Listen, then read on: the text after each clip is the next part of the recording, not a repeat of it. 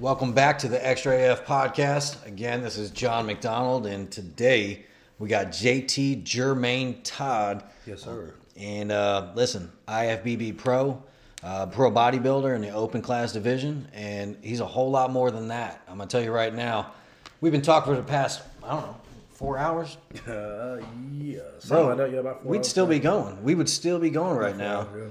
And dude, I'm like, I think you're one of my favorite. Don't tell Trey, but I think you're one of my favorite guests right now. We've spent 4 hours bantering back and forth about everything, Sure. and I feel like anytime we get on the phone or talk in person, like that's what it is. And I don't know, I'm learning a lot from you.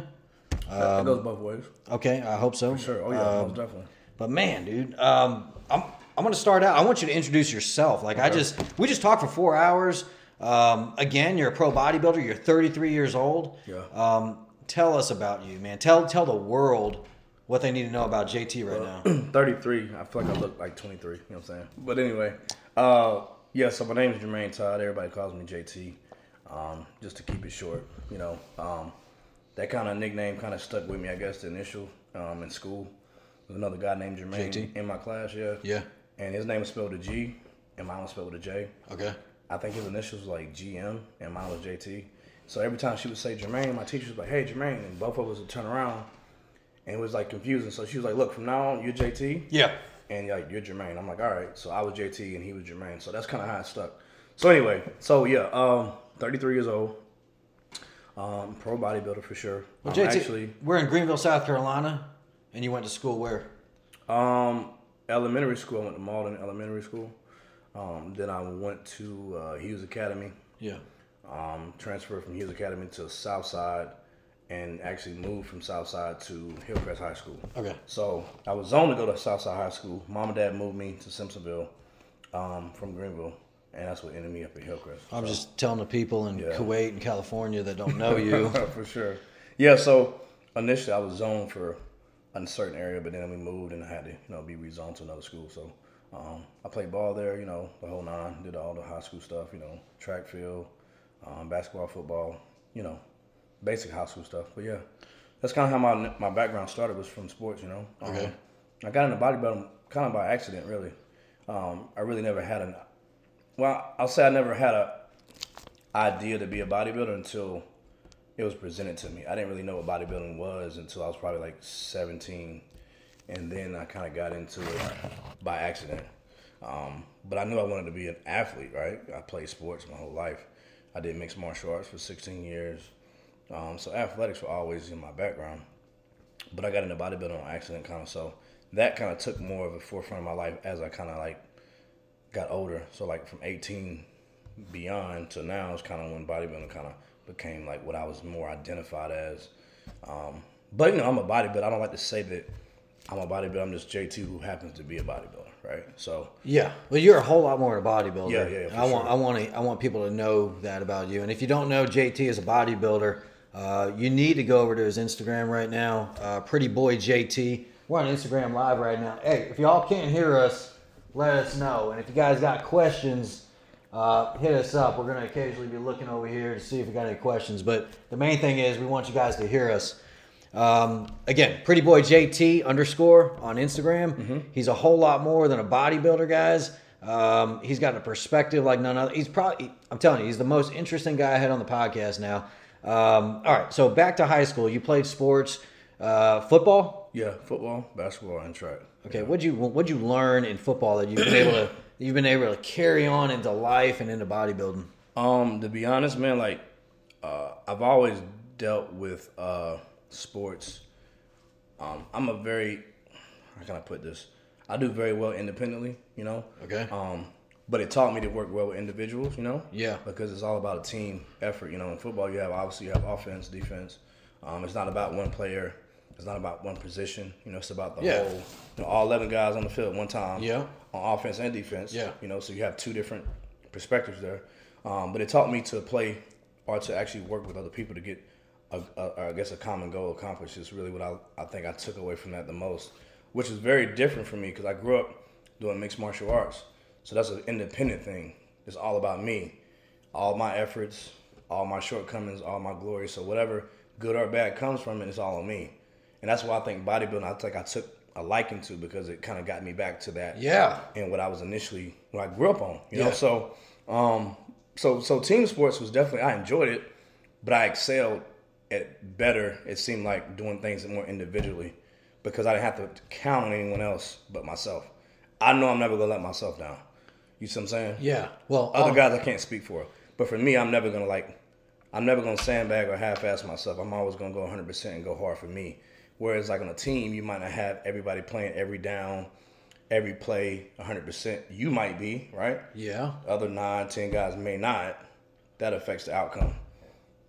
You see what I'm Somebody saying? said this about bodybuilding, and for me, I look at it like all my failures and all my successes are on me in bodybuilding. For sure. I agree. So I can't blame anybody else but you. No, and sure. and you know, there's a little caveat with having a coach or anything like well, that. Yeah. I mean, but for sure, provided if you got a good coach and you're you're cheating on the diet, you can't blame your coach. No, I mean you could, but that wouldn't be accurate. Yeah, but sure.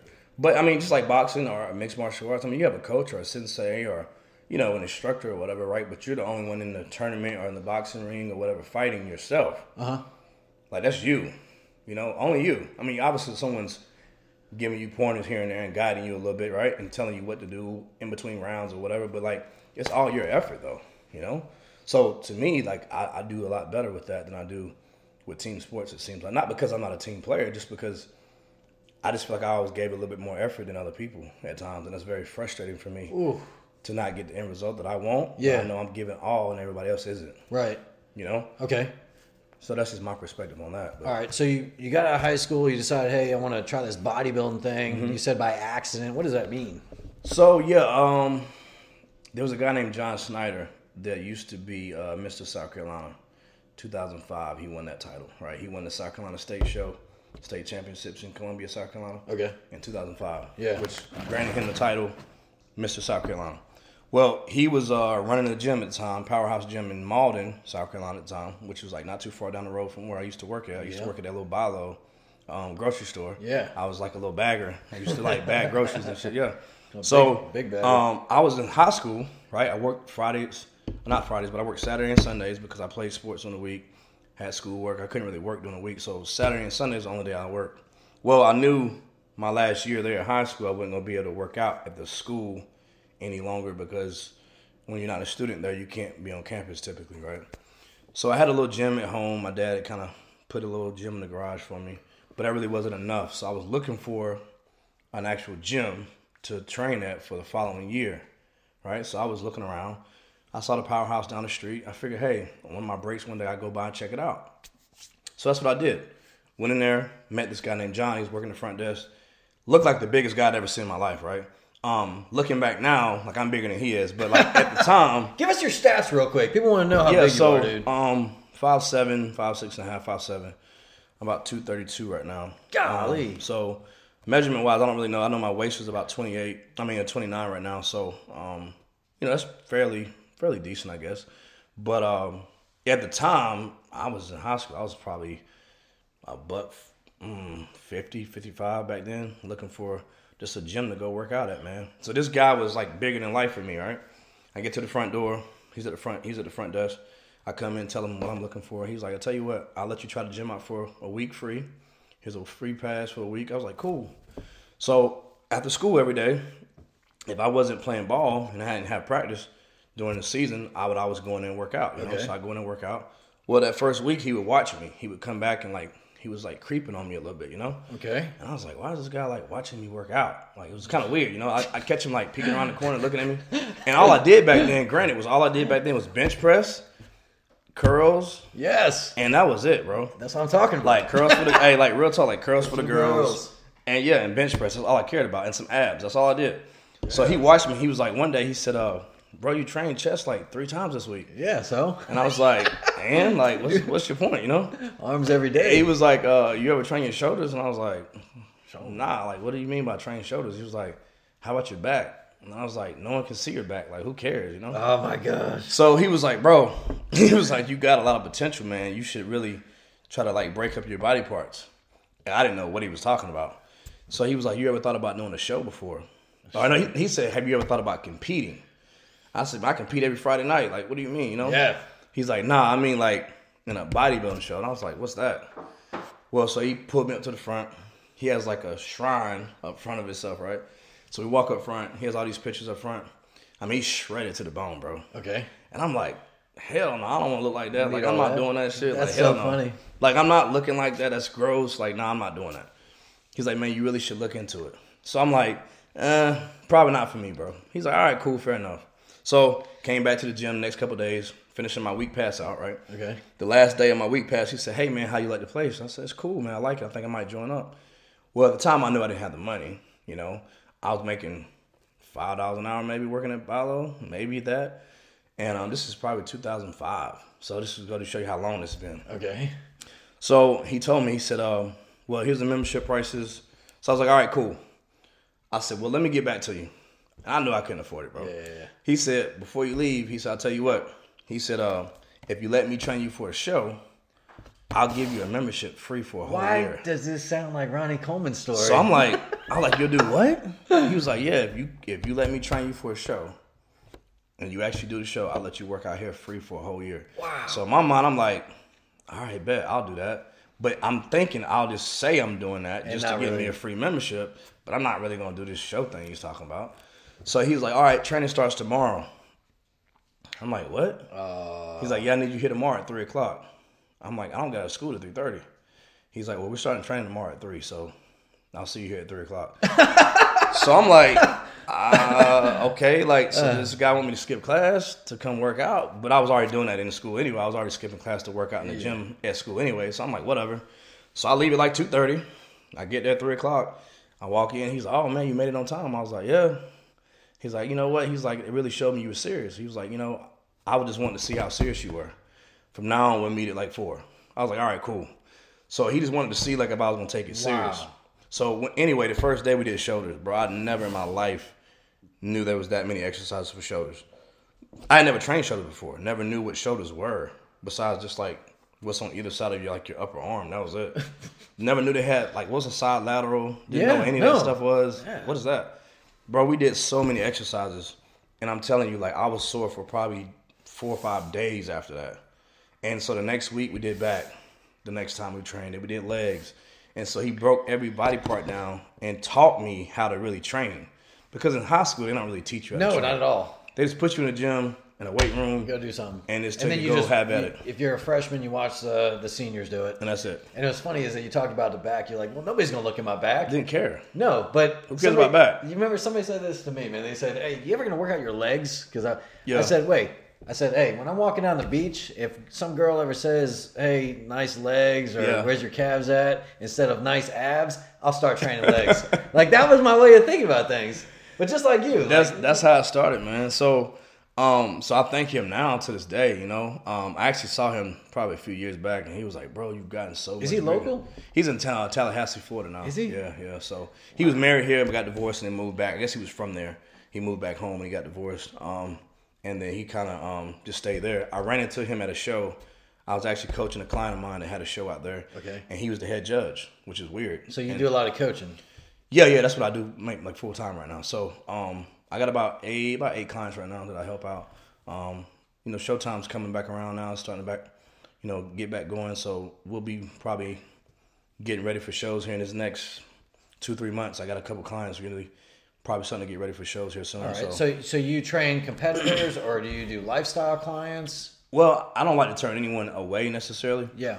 So if lifestyle people hit me up, I definitely help them. But lifestyle, most of my people are competitors for the most part. Okay. Yeah. So let me define lifestyle. Let's see if we got any Instagram live questions. I can't see from here. So far out. But a lifestyle client, how would you define a lifestyle client or a competitor client? Competitors, I think, are more so anyone that's, wanting to compete, at any level, whether it be, and you don't even have to necessarily be doing bodybuilding, but, just competing at a competitive level in a sport, right? But when we're talking about the bodybuilding scene, competitors, what I refer to them as is people who want to get on stage either for the first time or, want to get on stage, period. So most of my clients that I help, it seems to me, end up being more competitors than it is lifestyle. because it just seems that that's just the people that reach out to me the most. Yeah. I think it's because they see the footage and the videos and see me helping other competitors, and that's what makes them want to inquire about maybe me helping them, right? Whereas lifestyles, it's more so, to me personally, I feel like the lifestyle clients I've had are the ones that I have to train in the gym. It's like personal training clients, not necessarily. And I'm not saying it's not possible, but typically my lifestyle people that I get don't know anything about working out. Right. So it's hard for me to coach them when they don't know anything. Why is it hard? Is it frustrating? Is it? I think just because, well, somewhat because they don't have a knowledge of like the gym or a knowledge of just being like training or working out, right? Okay. So I have to explain things a little bit more in depth. Yeah. So for me, it's easier if I just train them in the gym. You see what I'm saying? Like if I just, hey, meet me at the gym tomorrow at 6, and I just train him from 6 to 7, instead of me writing a workout out for him and hoping that he does it according to like how I described it, when he doesn't have any recollection of like what it is to train. And that is 90% of online coaches. That's what they do. For sure. They're going to spit that out to you. And I mean, I'm not saying it doesn't work. I know a lot of people have a lot of success with online coaches that are, online coaching for, lifestyle, clients. Sure, but sure. I just think it's more difficult to deal with that, because if the person doesn't have any knowledge, it's harder for you as a coach, because now they don't have a reference point, right? I get it. If Trey Hodge, obviously, is my coach, your coach, we have a knowledge of training. So when he says lat pull downs on a cable machine, we know. You know what that means, Yep. right? But someone who's never done a lat pull down to know what that is. There'd be 5 conversations going back and forth. Yeah, I have to say, okay, there's a straight bar. Okay. You have to put it on attachment to a cable. Yep. You pull down to your chest, but you're using your lat, so we call it a lat pull down. So it's a little bit more in depth. I get Whereas if I'm training you in person, I can just put it on here, tell you to do it, and describe like what we're doing, why I'm doing it, and what it's called all at the same time. So a competitor is easier to train, but let me easier to work with. in a sense, yeah. Well, Because they have that, number one, they have that drive, not to cut you off. Yeah. But they have that drive, right? Hopefully, if they're serious. That's why I want to take serious people. So if they have that drive, it makes it easier because I can just tell them what to do. They normally do it, right? I don't have to explain as much to them, if that makes sense, when it comes to the training. Now, there's obviously aspects of that where I need to be more in depth on my explanation on certain things, right? Okay. When it comes to like diet, nutrition, posing, that type of thing, that's different. But as far as just basic training principles, it's easier when I have someone that has a reference as opposed to not at all, if that makes sense. Yeah, JT, here's what I'm thinking about. There's a man named John Schneider. Yeah. He reached out to you to help you, and he spent time, and it sounds like he did it for free. He did, yeah. He didn't charge me anything. Now, there's a lot of people going to your Instagram right now and looking at JT. If you guys haven't seen JT, go to his Instagram. I'm telling you right now, this guy's a monster. He says he's 230. I think he's lying. I think he's about 250. He's 5'7". This guy's a freaking monster. And there's people, especially kids. This microphone's all over you. I don't know what's going on with that. It's going to fall off any second. All right, there we go. Man, I really need to get my crap together here. Anyway, there's a lot of kids going to your Instagram right now, and they're looking at you and they're saying, I want to look like this guy. He's a monster. I want to do what I want to look like this. I mean, what are you telling these kids? And how do you get them to convert over to getting serious? Because a lot of them aren't serious. Like you. It has to be something you definitely want to do, for sure, because it's not easy. It's not easy at all. This is probably one of the hardest things I've done, just because it entails your whole effort. Yeah.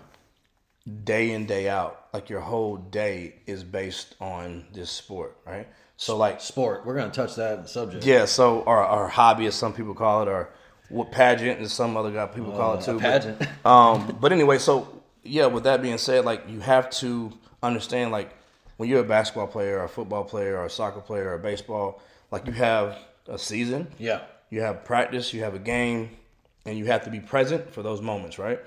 And be 100% in those moments.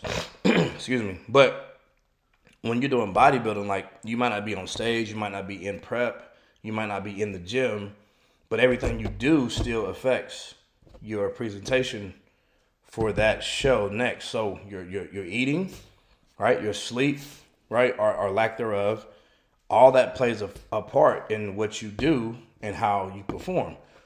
So let's say, for instance, if I'm a basketball player, I slack on my diet. I'm not really giving it 100%, but I'm still showing up and giving 100% in my practices. That's not probably going to be that much of a detrimental difference as opposed to someone who's not following a protocol with bodybuilding as serious and as strict as someone who is, right? So it's a little different. JT, it sounds like a lifestyle is what it sounds No, like. 100% it is, yeah. It's definitely a way of life. You can't half-ass it. Not if you plan to be successful. No, not at all. And I'm nowhere near on your level, but I'm going to tell you that I don't half-ass it. I can't imagine half-assing it. So to do what you do, it just seems crazy. I mean, it's a tremendous amount of sacrifice. Yeah, for sure. It is. I mean, you have to really love it. I mean, I feel like you do. I don't know, the only reason I say that because if I didn't love it, there's no way I'd be doing this as much as I am. Right. There's no way I'd be getting up at 5 o'clock or 4:30 every morning, training at 5. Yeah, tell us some of your sacrifices because there's a lot of kids right now listening that are thinking that they want to do what you do, and I get this with business. John, what's the silver bullet to being the entrepreneur and all this other stuff? And I got to. It's consistency, it's steady, it's hard work. So for you, what do you tell these kids? Well, you never know. You never know until you try it, right? So I advise anybody that's interested in doing it, get a coach, preferably, or do it by yourself. But I think having a coach kind of helps you mitigate that time span in between, right? Yeah. That gap. Yeah. Help you close that gap a little bit on maybe some of the information you wouldn't know on your own. It may take you longer to learn that single-handedly than getting a coach. So that helps you close the gap a little bit. Get with someone that knows what they're doing. If not a coach, get a close friend or somebody that you trust that at least has done it at least once or twice themselves. Yeah. Not just some random gym guy who says, "Oh, bro, I can get you ready for a show." That may not be the best option. So I'd say get a coach first, someone that's credible, right? 2, try it. See how you like it. If it may not be for you, but there are a lot of sacrifices for sure. You have to plan your days out. You have to plan your meals. You have to plan, like tonight I got to work security, right? Downtown at the bar. I got protein shakes in the car and I got a meal in the car. Ready to go. That I'm going to eat every 2 hours. You know what I'm saying? Like I just know that I have to get I look at my clock. All right, it's 2 hours. I go to the car, grab my shake, down it. All right, 2 more hours. I'm going to get a meal, eat it, and then I'm off in the next hour. All right, go home, eat another meal, hit the bed. Like I got to plan my days out. Whereas like that takes time. So like the night before, you got to make sure you got your food cooked, right? You got to make sure you got all your stuff together. Because if you don't, then you're not set up to succeed that day. The discipline. And those days add up. I remember Nick Walker, he's one of the, nuts. I guess he's an upcoming guy now too. He said that, it's easy to have good days, but can you have multiple days added up to weeks and weeks added up to months and months add up to years? Can you do that consistently? That's the hard part. So like having one day where, I did everything I was supposed to do. Oh, that's cool. But can you do it for 2 days? Can you do it for 3 days, 4 days, a week, 2 weeks? No. 7 weeks. Oh, it's powerful. 8 weeks, 10 weeks, 6 months. It's good to have. You see what I'm saying? That's what separates the people that do well and the ones that don't. It's easy to have good days. Sure. To have good days. What are some of the biggest sacrifices you've made in the past, since you've been competing? Biggest sacrifices, man. Relationships. Yeah. With what? With girls? With your family? Both. Yeah, all of it. I mean, and I'm not gonna say it's a good trade-off. That's just a trade-off. So I'm not gonna say it's worth it or it's good or it's what you should do. It's just that's what it takes though. You guys hear that? You know what I'm saying? So like I don't know if that's good or bad. I mean, I guess that's up to each person to interpret, right? Yeah, you just said real stuff, man. That's just what it is, So like you can decide whether that's good or bad on your own, but like that's just what it takes. It has to be done. Everybody at the top does it. So if you don't want to do that, that's fine, but you're just not going to be one of the ones at the top. I mean, that's cool. Everybody's not supposed to be successful. It's not. I mean, that's just what it is. It's the facts of life, right? We're all not going to make it to the top. The top's not big enough for everybody to be there, and that's okay. But if you want to be at the top, guess what? You got to do what everybody at the top is doing. Well, you won't get there. That's as simple as that. So that's not just bodybuilding, JT. It's life, bro. I'm sure everybody's listening. This is why I can talk with him for hours. It's life. because that is life, man. It's the same thing with business. And when I'm sick, I know somebody else ain't sick. But guess what? We're all human, so everybody gets sick. Yeah, for sure. What do you do in that time where you're having a bad day? It's easy to have good days. For sure. All right? And so when you have a bad day, do you just hang it up, go to the house, go to sleep? You eat whatever you want? No, you don't. You can't because you're a bodybuilder. And I look at that in business as well, man, because I have bad days in business, and I'm like, you know what? I'm going to go drink. Yeah. I'm going to go hang out with the guys. I'm going to go golfing. I don't even golf, but I'm just thinking, Yeah. what else can I do? And instead, I buckle down because I know they're going to be resting. Though, man, those moments are the ones that count. You remember who was that said it? Who said it? Was it Mike Tyson or Muhammad Ali that said that, you don't start counting reps till they start hurting? Who said that? But that's very real. Like, none of that other stuff matters. Who said that on Instagram? Like, none of that other stuff matters, right? Until you feel bad. You feel like shit.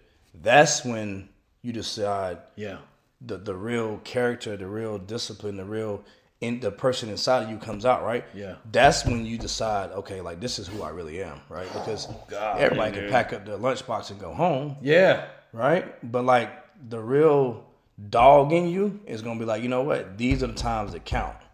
So when you're on stage, like we talked about earlier, and the guy placed second or third or whoever beside you, and you're first, the difference between you and them is that those days that you call bad days, you didn't tuck tail and go home, where they may have.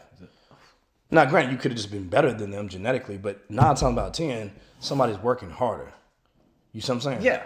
So, like, I'm okay with somebody being better than me. I'm not mad about that. If you're better, you're just better. I need to get better. I need to catch up. Right. But, like, outworking me though, not in this. Not in this. Like, maybe in business, maybe in anything else. Like, we could talk about all kind of stuff. But when it comes to this, like, I can say without a shadow of a doubt, like, the ones that I know, like, people that are doing what I'm doing here, there's no one outworking me.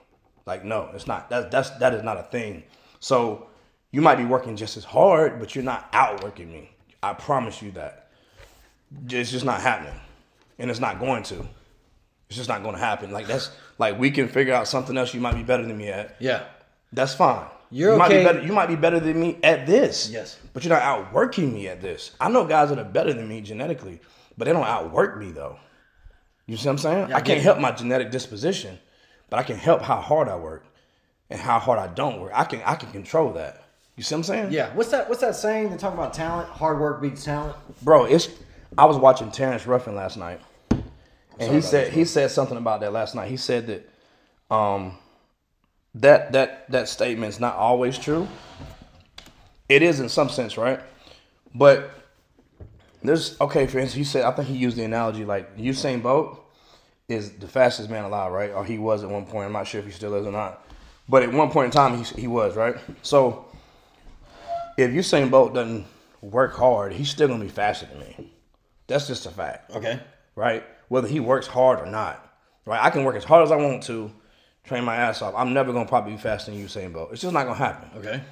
But the guy that took second behind Usain, maybe, or the guy that took third, if he outworks Usain Bolt, he possibly could beat him if Usain's not working hard. You see what I'm saying? So there's certain people that no matter what they do, they're not going to be better than you because genetically you're just at a greater disposition than them. Right. But there's some people, though, that are so close to you, yes, you're right. If you don't work hard, then yeah, hard work does beat talent if talent doesn't work hard. But that's not always the case. It's very complicated, So it's a broad statement to make when people say that. But like LeBron James, right, like he works his ass off. But if he didn't, he'd still be better than the top 10 guys in the league, right? Yeah. The 10th guy, he'd probably still be better than. But maybe the second and third guy, maybe not so much. Maybe the distance wouldn't be so great. Maybe it'd be a little bit closer. Yeah. But he's probably still going to be better, though. Because I think he's just better. Period. He's just better. Well, let me say this. We were just talking about Sean Clarida. Yeah. How do you say that? Sean Clarida, yeah. And look, he's a guy I look up to as a bantam, okay? Mm-hmm. And all the bantams look to him as a god right now. I don't know that you ever see this, Sean, but listen, as a bantam, like I respect you and I watch everything you do. But your work ethic is ridiculous, man. Like I watch your stuff and I love all your transformation stuffs, man. Yeah. I mean, everybody watches Sean. Everybody. And now he's a 212 champion of the world. Bro, I was telling my little brother, man, like, I remember when no one was talking about that dude. Nobody. No. I remember when people used to laugh at him when he was like, I'm going to win the 212 Olympia title one day. He used to say that? He Like, used to say that? Yeah, like, what? You're a bantamweight. Like, what? Yeah, What do you mean? yeah. Like, you're too small. You never win. I remember that, bro. Yeah. But he would just go in the gym, train his ass off, lift heavy weight as always, and he's been doing that year after year after year. And now, 6-7 years later, oh shit, Oh, he's an overnight success. he did it. Oh yeah, how did that happen? He's been doing this shit. So that's why I'm not surprised at all. No. People's like, oh man, I never saw him winning. I did. Saw a long time ago. The timing just had to be right. But bro, he been grinding for a hot minute. I know Sean personally, like, he's been working his ass off for a long. This is not something that happened overnight. No. Like, he's been doing this for a long time. You don't go from 118 pounds Nah, bro. to the champion 212 Nah, bro. bodybuilder of the world. No. That takes something special. He's been grinding. He's been nicking at that thing for a long time. Yeah. And finally it broke through. You know what? There were so many people. There was a certain amount of people that believed what he said. And when you tell me something, JT, like, hey, I'm going to win this, I'm going to do this, I'm going to do that, a lot of people aren't going to believe you. I'm going to believe Probably you. 95% of people won't. 95. But, and you, when you're in the gym and somebody says, hey, I'm going to do this one day, you know whether they're full of shit or not. And I want to be that guy that when I say something, my word means something. Yeah. And I'm going to tell you right now, JT, like, I've met a lot of people, have people on the podcast, have a lot of mentors and whatnot. I know when somebody says something and they fucking mean it. Yeah. Sorry, curse words, all that, but then they mean it. So JT, you are a future Olympian. Yeah, that's and I'm not even. That's not even a question. And you haven't questioned that. No. I believe that with my heart and soul because I have identified the people that can do these things. And so when you tell me you're gonna do something, I don't even. There's no argument. It's just like You're not going to say something that waiting for it to happen. No, exactly. You're waiting for it. It's going to happen. And there's other people that come up to you in the gym and say, "Yeah, I'm going to do this. I'm going to do that." They're full of shit. Yeah, facts. They're full of shit. But you have to have some type of conviction though when you say, like, I can look at somebody's eyes and see what they're saying. Yeah. And tell if they full of shit or not. That and if you know them for a long period of time. And I think that there are people in Sean's life that have watched him, that knew him at 118 pounds. Yeah. I'd like to know. I'd like to interview or talk to somebody who knew Sean at 118 pounds when he stood on that mountain and said, "I'm going to be, at the Olympia." I want to know the people that believed him because those people right there have an eye. You get what I'm saying? Yeah. Like that. That's what do they call it? Respect, recognize, and respect. Yeah, it's real talk. I mean, I think really it's just more so like the way you say it too. Like you have the way you say it. Like I remember hearing videos and watching videos of him saying that. And I could tell, like, it had nothing to do with, like, could I see his physique being there? Like, No. I couldn't see it at the time because he was so much smaller. But I just know the way he said it. Yeah. Like, he really meant, like, he felt in his heart he knew that he was going to be there. That convinced me enough. Like, if you really, like, whether it's true or not, if you really feel. Yes. Like, somebody might say, he's crazy. But to him, he's not, though. To him, he's not. And when I look at that, I'm like, there are certain people that say things that you believe or you don't believe. Yes. And I mean, I think a lot of times when he said it. I'm sorry, man. My smoking hot girlfriend is walking in, interrupting our podcast. This is my girlfriend, Instagram Live. How you doing? But when he said it, I could see it in his eyes that he meant every word he said. You see what I'm saying? Yeah, oh yeah. So for me, like, I believed it because I saw the conviction in him when he said it. It had nothing to do with whether I could see his body being there already or not. I couldn't see the physique. No, not yet, because it wasn't there. But I could see in his eyes like he really felt he was going to do it. Look, we're having a conversation between us, and we just happen to be recording this right now. But Trey as my witness, as I spoke to JT, I don't know, when did we officially meet? 2 weeks ago? Yeah, about 2 weeks. Yeah, whenever Trey had his grand opening. Yeah, okay, about 2 weeks ago. So Trey Hodge is our coach, Dr. Trey Hodge, chiropractic, and our prep coach as well. The best in the business, if you ask me. But we met at a grand opening at one of Trey's offices. And after we talked for a good 45 minutes, hour. Easy, yeah. Easy. The next time I talk to Trey, I'm going to tell you right now that I said, he's got it. What are you talking about? I'm going to have him on the podcast. JT's got it. I told my smoking eyes girlfriend that just walked by. I said, JT has got it. And it is that when he says something, he's going to do it. Facts. A man of integrity, loyalty and hard work, he's gonna get stuff done. That's who I need to be around. I'll tell you this, man. My father has a lot to do with the way I am today. I want to meet this man. But he always told me, like, be a man of your word and be very careful what you say. And this is kind of a funny story, but this is what he used to always tell me. If you say something, you need to do your damnedest to make sure that happens, right? Yeah. If not, don't say it. So I'm very particular about my words of choice. So I don't say something if I have any doubt that I might not be able to do it. Yeah. Or not necessarily for a goal, but just anything. Like, hey, man, can you come help me tomorrow and do this? If I got time, I'll get around to you. I might be able to make that work. I might be able to. I'm not going to say, yeah, for sure, I'm going to do it. If I know there may be something that can come up that I can't do that. Not necessarily that I don't have intentions to do it. It's just, can you give me a definite answer tomorrow at 4 o'clock you going to meet me? Probably not. I might can, but I'm not sure. But if I say, yeah, damn, I'm going to be there, then I need to be there. So he always told me, like, and that goes for good and bad. Like, if you tell a guy, y'all beefing, like, when I see you, I'm going to put my foot in your ass. When I see you, it better happen. Yes, my foot needs to be, yeah. I respect it. If not, then now I'm not a man of my word. So you're going to be like, oh, well, JT ain't shit. He said he's going to do this, but he didn't really do it. But when you see me, if my foot's coming to your ass, you're going to be like, damn, he really meant that shit. Yes, I meant what I said. So that's why I'm very particular about the words that I use, because there's power in words, right? So I'm very, very, very careful about what I say to people. Well, at the end of the day, that's all you got. Okay, now let me say this. Instagram. If I said, hey, JT, we're going to do this podcast on this date at this time, when JT tells me he's going to be somewhere, whether I know him or not, I'm going to take him at his word. I do this with meetings. I do this with everything. Yeah. And we were supposed to meet yesterday. Yeah. Now, JT hit me up and said, hey, my bad. I'm not going to be able to make that. I got another meeting. I got something else going on. But he told me what was up. I respected that, and we met today. Yeah. Now, I've had a lot of people that I've invited, hey, we're going to meet, girls that, hey, we're going to get for coffee, and people flake out. And so the world is full of this. So we accept it, though. We do accept it, but JT, I'll tell you what, when you said you were going to meet me, dude, I wrote it in pen, not pencil, pen, because I knew you're a man of your word. Yeah, facts. I want to mess with people like that. Facts. And that right there is what's different with you. And I told you, Trey, I told you, man.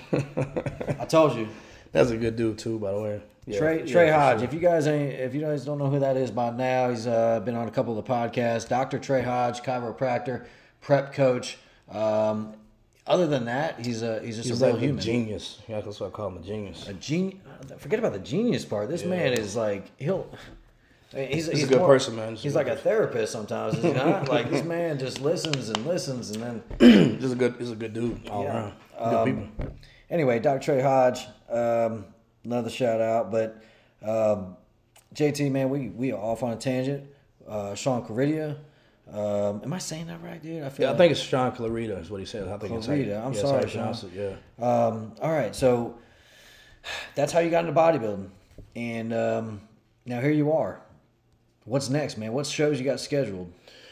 Well, obviously with COVID situation last year, that kind of put a damper on things. Obviously getting on stage. So this year, not as many shows available as they used to have. Okay. We looked at doing Puerto Rico at one point in the Bahamas. That's what we're looking at doing. You do it, I'll do it. Well, you're a pro. But but that's like 17 weeks out, I think. So me and Trey decided, until I hit 245, we're not gonna start prepping for a show until I hit the certain weight that he wants me to hit. So that's really gonna be determined on how quick I hit that size. So you have some fans that are thinking that you're better fit for other division. I'm gonna say. I've had that classic. I've had that toss up between. I mean, I did classic 2019. Yeah. For 1 year. Okay. I gave it a year. I think I did fairly well. I mean, I did okay. You're back to bodybuilding, so what's the deal? Going back to 212 now. So I mean, to be honest, classic to me for my height, it was just I had to be 192, and that's just too low of a weight for me to make. I mean, I hadn't been that low in weight, bro, and probably. I turned pro at 198, so that's been 6 years ago. So I was having to get smaller, well, weight-wise smaller. Yeah. But it's harder for me to put on muscle, right? Yeah. And be lighter every time. All right, well, you see what I'm saying? Where's your heart, dude? Oh, bodybuilding for sure. Yeah. Really? Yeah, facts. Your heart's in bodybuilding. Yeah, 100%. So I'm sorry I even brought up classic. Well, I mean, like to me, classic's bodybuilding anyway. It's just Yeah. classic. It's just bodybuilding with a weight class for height. That's really the only difference. That we're doing. What do you get? Glutes. Yeah, but I mean, like classic bodybuilding or physique, classic physique as they call it, is really just old school bodybuilding. I agree. It's all the same shit to me. I totally agree. You know what I'm saying? Except there's height. Yeah, that's the only difference. Okay. But if it never got out of whack with the bubble guts and all that, then we never would have classic in the first place. Probably. That's true, actually. So to me, yeah, bodybuilding. I mean, it's all the same thing. But Yeah. like bodybuilding for sure, 100%. Okay, so when there's a new guy coming into bodybuilding, and let's say you're coaching them, they say, "Hey, I really want to try competing. Do I do physique, classic physique, or bodybuilding?" What do you tell them? I need to see what they look like. Probably starting out. You have to see what they look like. And then because if they're wanting to compete soon, right, that makes a difference. If they want to compete soon, if they want to compete within the next year or two, all that makes a difference. Because if you're someone who, let's say, is a little bit taller, Yeah. maybe slight in the leg area, not as full. Yeah. Maybe men's physique might be a better fit, you know. If you're someone who's probably a little shorter, you're kind of a stockier guy, you can kind of put on weight a little bit easier. Bodybuilding may be for you more. Physique's probably not going to be the route. You know what I'm saying? So structure obviously plays a factor in that a little bit. You're gonna look at him and say, "Here's where I see you." Yeah.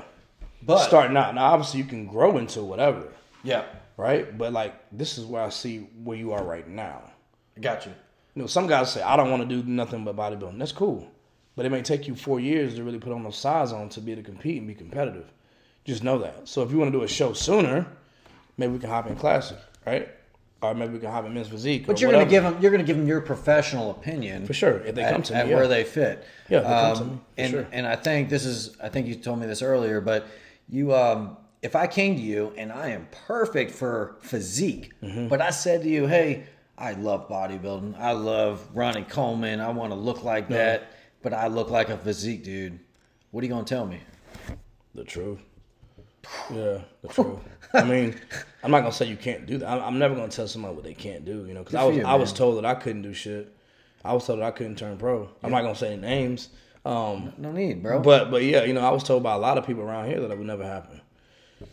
But like it did though, right? So like my thing is like I'll never say what you can't do, but I'm just saying right now this is why I see you best fitting right now. But that doesn't necessarily mean that's where you have to stay.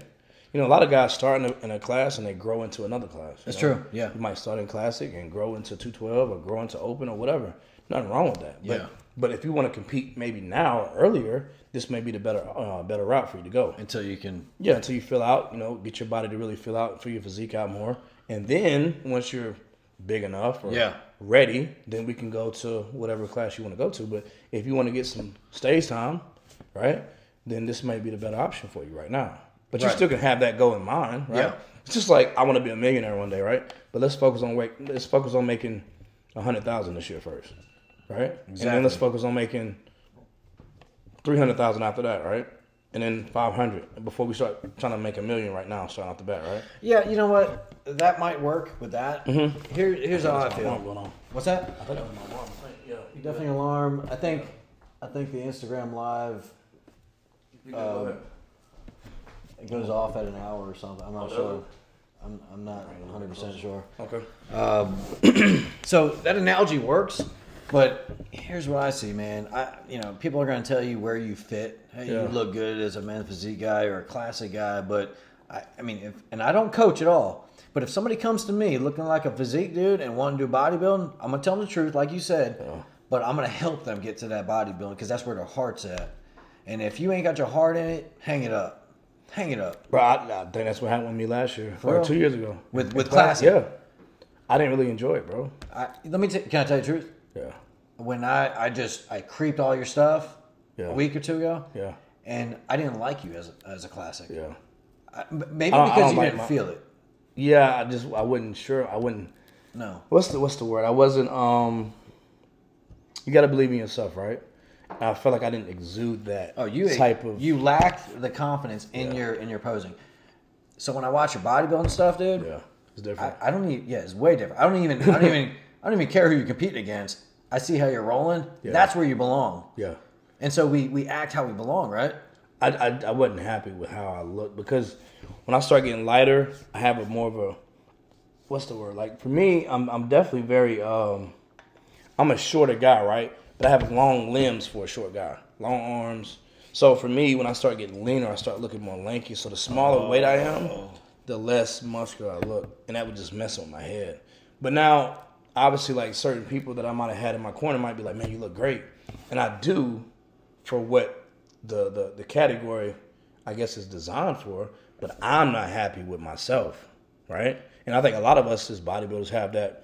What is that? Body dysmorphia, whatever you want to call it. Oh yeah, it's an insecure body dysmorphia. Like, we none of us like the way we look, right? Women get all kind of stuff done nowadays because no one likes the way they look. Yep. So I mean, I understand with that to a degree. I understand what that's like. I'm getting fake calves put in next week, actually.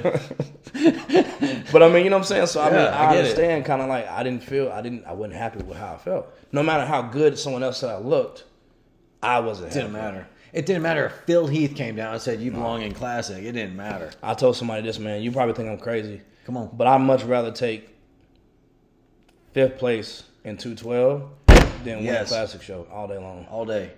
I would. Because you're home. I just would. Yeah. Me personally. 1,000%. Because, like, I won, so yeah, I'm happy because I'm competitive. You didn't win. But I'm not really. You didn't win. I'm not, you know what I'm saying? Like, I'm not really satisfied, if that makes sense. 5th place, man. You feel what I'm saying? Yeah. So, that's just me. It's my own personal opinion. Yeah, I'd rather be 2nd place in Open than 1st place in Classic. I would. That's just me, but, you know, whatever. And look, people ask me, I'm not a big dude, nowhere near your size, but I've done all 3. Mm-hmm. In fact, I've done all 3 in one show. I changed my board shorts into Classic and Classic in it, man. Okay. And because to me, I like the showtime. Like, I was able to flex. I was able to do all these things. And in doing that, in the NPC, I was able to figure out what I liked. And so it got more complex, man. And like a game, it was like, all right, well, I won in men's physique. Let me see what Classic is about. Okay, all right. Well, there's height, there's this. Oh, I qualify here with bodybuilding. Let me try this now. I get a song. Yeah. It was simple as that. I get a song. Yeah. I downloaded a song and I'm in it now. Basic shit. Yeah. I had no idea how to back pose or lats. It wasn't the same. But the simple thing of like that song was like, all right, so something different. Yeah, it was different, and I was able to do that. And I see my home in bodybuilding, and I'll never go be in Olympia State, and that's okay. I'm good with that. It's not my dream. I feel you. But like knowing where your home is, I think a lot of bodybuilders. Correct me if I'm wrong, anybody. Probably not gonna hear it from anybody, but you got to go where your heart is. And if it's Classic, it's Classic. If men's physique, there's a lot of men's physique dudes that belong in Classic. Yeah. Okay. There's a lot of Classic guys that could go down to men's physique, and there's some bodybuilders that aren't even big enough for men's physique. I agree on that, bro. I'm playing. Real talk though. Yeah, come on. The pro level. Yeah. The men's physique dudes are real now. Yeah, like 225, like 6'2". Those men's physique dudes is not bullshit. Name one that you was just enamored. I mean, was it Brandon Hendricks? He just won the Olympia. Yeah, bro. Like that dude could go over the Classic all day long. You see them legs? All day and be top 5. Raymond Edmonds next year. Raymond Edmonds. Yes, next year go be top 5. Top 5. Yes, right now. Name some because I'm top. Okay, top 10 for sure. Top 10. Top 5 are solid for sure, but okay, top 10 100%. All right, so without changing nothing, just showing up, putting some briefs on. Yeah, take your shorts off, put briefs on, hop out there. Guarantee he's top 10. Guaranteed. Don't change nothing. Name some men's physique guys that have gone into Classic and done well. Logan Franklin. Yeah, and I ain't really a fan of him much. Too tight, but his physique has come up a lot. I can't knock him on that. Okay. I always felt like he was kind of arrogant, you know what I'm saying? But okay. But as a person, but as a physique, yeah, if I'm just judging his physique, yeah, I mean, he looks phenomenal. I can't take it away from him. You know what I'm saying? Who else has come? He reminds me of Arnold a little bit. The way he kind of his structure, his shape, poses and stuff. with him. Yeah, I get it. When he first came over to Classic, I was kind of like, wow, why is he in Classic? You know. Now he belongs. Now he does. And he was a powerhouse in men's physique, from what I was told. You know, he did. I don't remember watching him, but I don't either. But I remember looking back at him, and yeah. I was like, he did fairly decent. Yeah, he did all right. But I mean, he wasn't like, I ain't gonna say obviously like Brandon or Andre or any of those guys. But I mean, he was in, or Jeremy or whoever. But I think he did okay for sure. Okay, who else do you know? Can you think of any other names that have gone from men's physique to Classic? Men's physique to Classic. I can't think of any more. But this isn't my world. Let me think. That I know of. There's gotta be a few. I know Sadiq. I think he did it. Sadiq. He did. I think he did. I think he dropped back down. He did. He does well in either one. Yeah, I think he went up, and I think he came back down. If I'm not mistaken. He did. I think he did. You're right. Yeah. I almost hired him as a coach. Okay. He seemed like a good guy. I've never talked to him personally. Straightforward. He seemed like a pretty decent guy. From what I've dealt with him, yes. Yeah, he seemed like a pretty solid dude from what I could see. Sure. All right. Who's your fan? If you're watching men's physique, who are you rooting for? Now. It's been around for what? 8 years? 10 years? I say. Me and Jeremy Buendia are really good friends. So. Okay. I would love to see him come back and make another run at it. Yeah. I'm gonna go ahead and go say this. Come on. On a limb. I know he's had a lot of injuries now lately, but I just seen he had. Yeah, but on 100% Jeremy, I don't think nobody touches him. What draws you, Jeremy? I know you're friends, but bro, like just the way he like commands the stage, bro. Like he owns that stage when he's on there. Yeah. That little 3-4 minutes, whatever time it is. Like that's his shit, bro.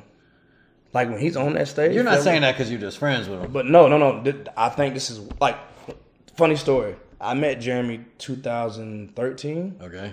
At Junior USA's in Charleston. Really? I wasn't pro yet. He wasn't either. Okay. He turned pro at that show. I was backstage. They didn't give out bodybuilding pro cards at the time, so I was just doing that show. Yeah. Just to do it. And he was so there for life. He was there. I got you. Doing the show. Wasn't from the area, right? Yeah. Backstage, the most arrogant, cocky dude I've ever met in my life. Yes. Which, I mean, and people say I'm arrogant, whatever. But I mean, like this she dude looked right at me because. But this dude made me feel like, I was like, who the fuck is this guy? Yes. He's backstage, like just had his shades on, bro. Like he was just like his whole persona was just like, I was like, who is this kid?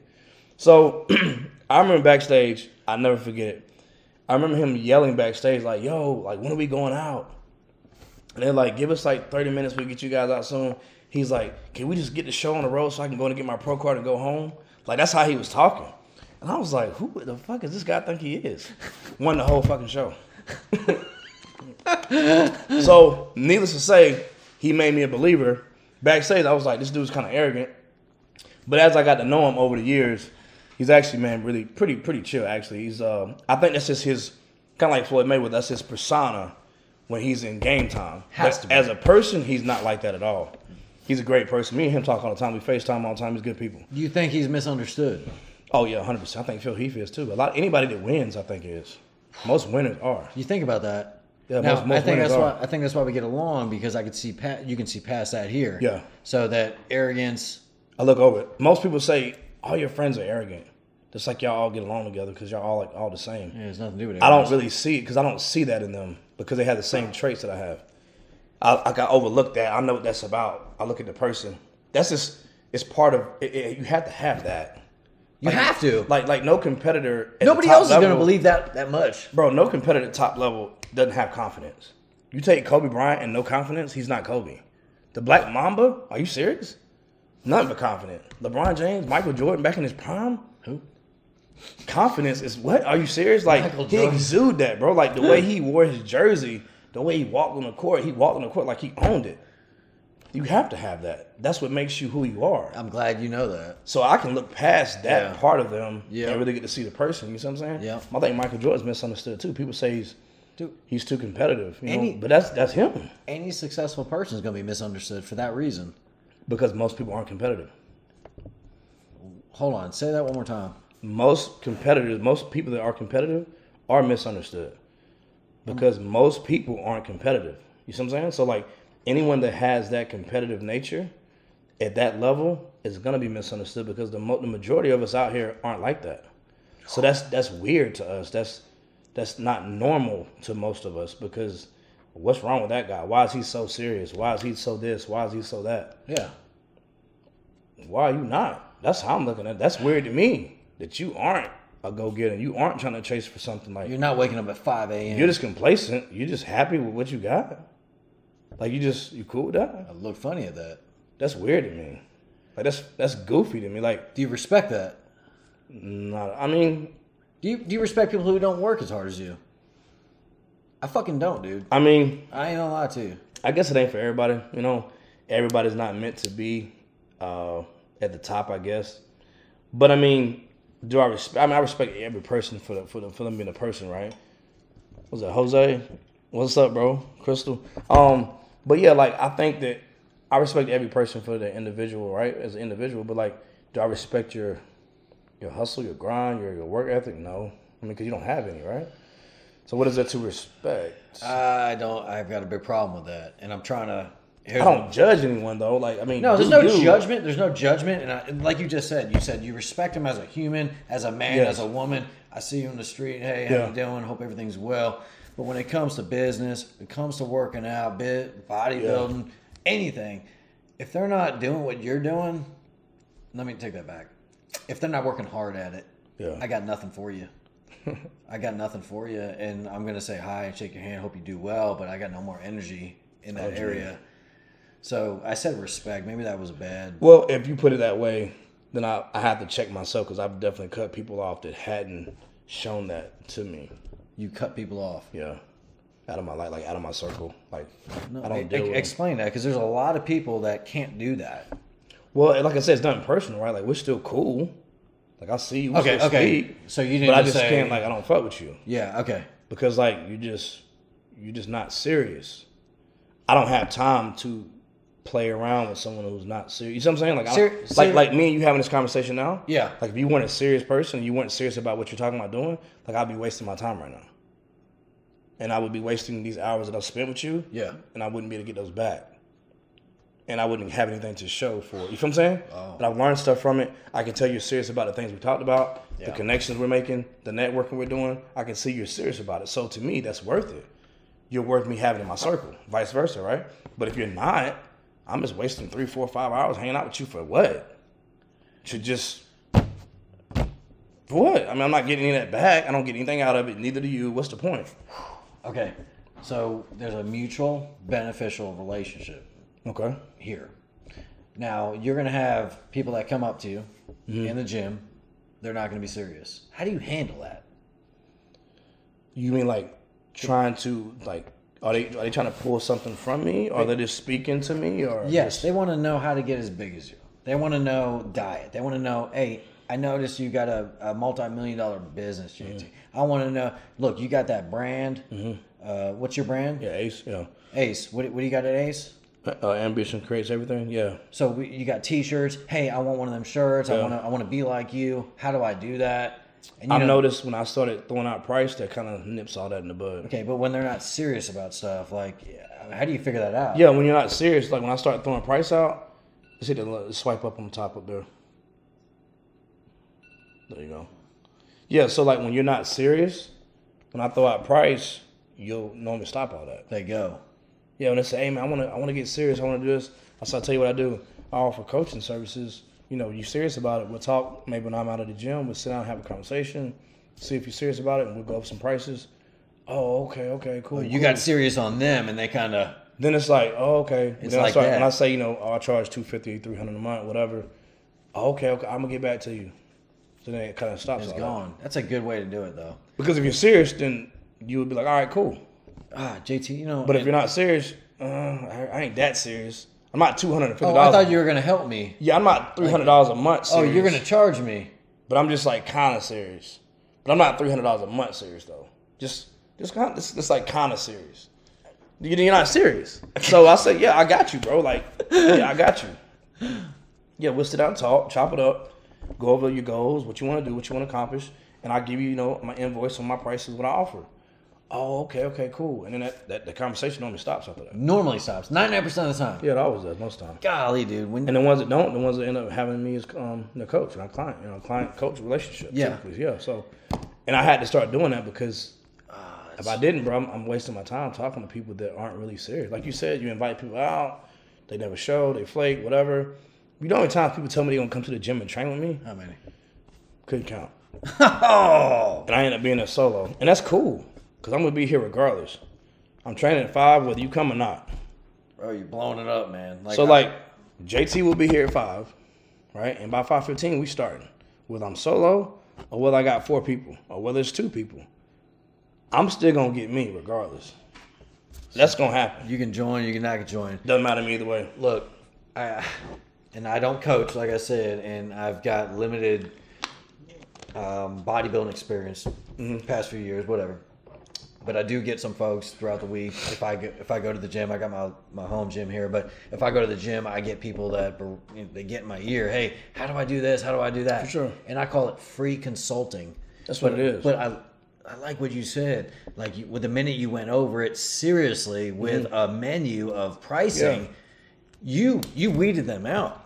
Like we're gonna figure out if you're serious or not. Quick. And if you're willing to put $350 or $450 on it a month, whatever that's what you're charging. Then you're serious, man. Then that's serious. I got you. That $450 is nothing. No. And if you're serious, and you're probably going to raise prices here in a few, but that $500 a month is nothing for the discipline and what you're going to put them on, and what comes along with having access to me. To be honest, bro, I tell people all the time, what you're paying for. Yeah, you're paying for the knowledge, but you're paying for the access to me, to have my number, to be able to call me, FaceTime me, text me, whatever time of day. Wow, like access to someone. Dude, you know how important that is. Like. How important would it be, like, if you had, like, I'm just going to throw a name out there. I don't know, Derek Jeter or Donald Trump or whoever, like Michael Jordan, whoever. If you had their personal cell phone number, you could call them right now and talk to them. Just the access to talk to them whenever you wanted to. What does that cost? My point. I'll tell you what that costs. Because that's time, bro. I didn't realize that until we were talking about Mike Rashid earlier. I was telling you earlier. Yeah. He said something that made a lot of sense. He used to be like, a lot of people said I don't donate. And he does donate. He said, I donate a lot of money. But he said, more so than that, I donate my time. And that's more important than money. I didn't understand it at first. But that's real talk. Because, see, I can always make more money, but I can't make more time. Are you done? See what I'm saying? Are you done dropping these bombs, bro? I'm just saying, but like real talk. Like this, no, I get it. But this access. time we spent on just talking today, we can't get that back. No, but it's invaluable. So, like, for instance, like if we were wasting time, then it's not valuable now. So now you just lost 4 or 5 hours out of your day that you could have been getting better at your craft or whatever it is you want to do that now you can't get back. And you lost that for what? I don't mind losing time for something that's valuable to me. No. Family's valuable. What about gossip? That's gossip. When there's gossip going on, when there's redundancy, when there's something else going on, I got to get out of that situation. Yeah. Because that's hurting me. It's different. It's hurting. It's not good. I agree. So free consulting, you've gotten that. That's good. Because I've learned the hard way. When I started just handing people out free information, it's a constant revolving door. They come back and they don't do it. Come back from and they don't do it. They never do. They never. So when you start charging your $550 rate, your $450 rate, then they listen all of a sudden because they're invested. Well, because now you're like, damn, I got to do what he says because I paid $450. That's funny. I look at my daughter's my daughter's Christian school, the private school. I pay a certain amount of money, and I expect, and so I'm more invested. I realize that there's a lot of people putting their kids in schools that aren't invested. Now, I know that's, it could go either way, but that's the way I see it. I'm spending so much money and I'm doing that. And you talked about responsiveness. Let me tell you something. My first couple of shows, I was doing men's physique and then I was working my way up to bodybuilding. And I had a coach not come to my second show. On that day, the day before, I was stressing out. As you know, you're like, oh, I didn't know if I was to carb up. So I didn't eat anything. I couldn't get a hold of my coach. I ate nothing. Freaking out. There's no more insecure people than bodybuilders the day before. Cortisol levels are out through the roof. Cortisol levels, if you don't know, that has to do with stress. But guess who was there? Dr. Trey Hodge to rescue the day. Come up to my room. Let me take a look at you and tell me what you need. You know, hey, yeah, go ahead and you can eat this and do this and this. Put me in line. Put me back on track. Yeah. And I went on my way to win and do all these things. But he was my coach ever since because he responded. Dude. And you respond to your clients, your 8 clients. And guys, look, I know 8 clients isn't a lot, but to have JT, I'll tell you right now, if I didn't have Trey, I hope you're not listening at this point, but if I didn't have Trey, I'd hire this guy right now. But I mean, like I say, man, you know, you just have to find someone who cares. You feel what I'm saying? And that's why I am so adamant about who I give my attention to, because I do care. And it's frustrating when I care about someone who doesn't really care, who's not serious. Like I told you, I just cut a guy off not too long ago because he wasn't serious. I was putting a lot of time, effort, energy into him, and he wasn't serious. So that's very frustrating to me because I'm not half-assing nothing I do for him. If I just half-ass cookie cut whatever, it really wouldn't bother me much. But I'm really like putting in time and I'm investing in you as a person. And so when you're not serious, that I take that personal now. You feel what I'm saying? Listen, I'm going to go off because in business, especially when it has to do with money, there's a lot of people that'll see your come up. And then they watch it, and then they want to know the silver bullet. They want to know, Jay John. I've had people fly up here, stay the night. I say people, 2 or 3, all right, and want to know the secret to being a millionaire. They want to know the secret to building a business. You're not going to do it. You're not going to do it. You did all this. I spent time, and it's my passion to help people. They're not going to do it. I'm wasting my time. Yeah. And I wish I knew this back then because I was spending time like, oh, it's easy. Here, do this, and this. They're not willing to do it, man. And I should have put those expectations out before they flew out here. Andy Frisella said that on the podcast. Oh, man. The podcast you sent me the other day. Yeah. I don't know if you remember that podcast when he said the reason why he doesn't mind sharing everything he does. Yeah.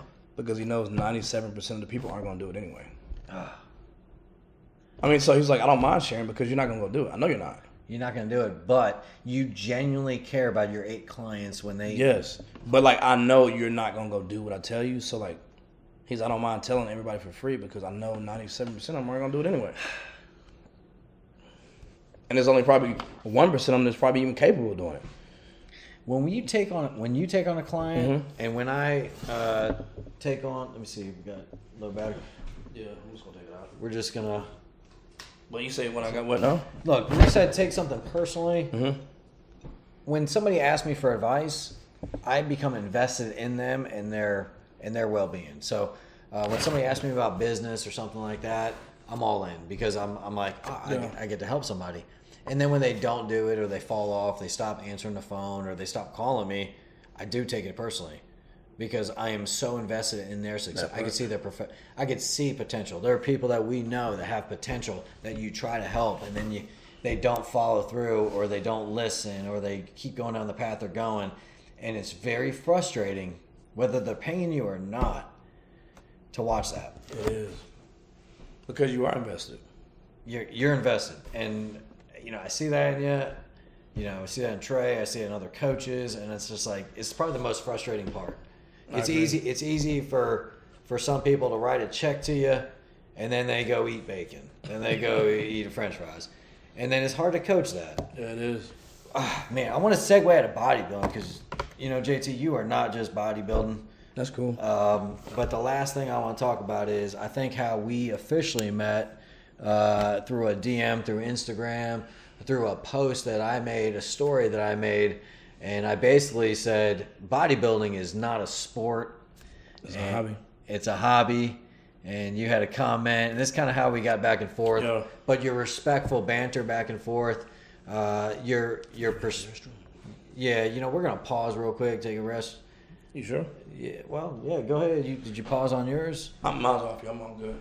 Right here? I'll keep going. Yep. Go ahead. So JT and I, we were talking about bodybuilding, why it was we were arguing about bodybuilding sport or is it a hobby? And, JT came back to me and said, you know what? The people that are they're performing at a high level here.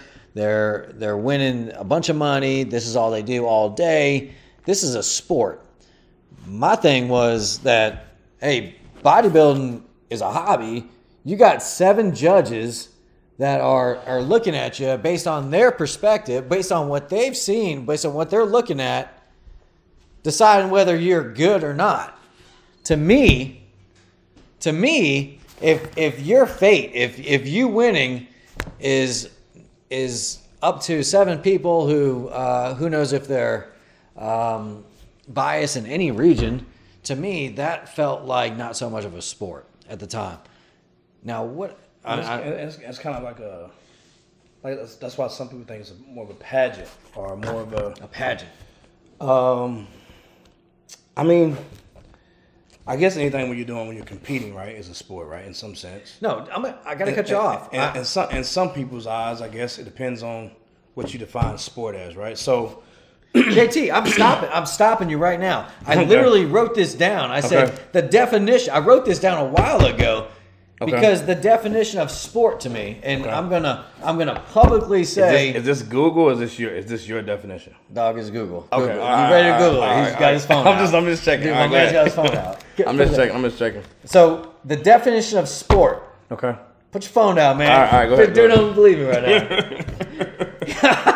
It says on Google, definition of sport, an activity involving physical exertion and skill in which an individual or team competes against another or others for entertainment. So this is sport.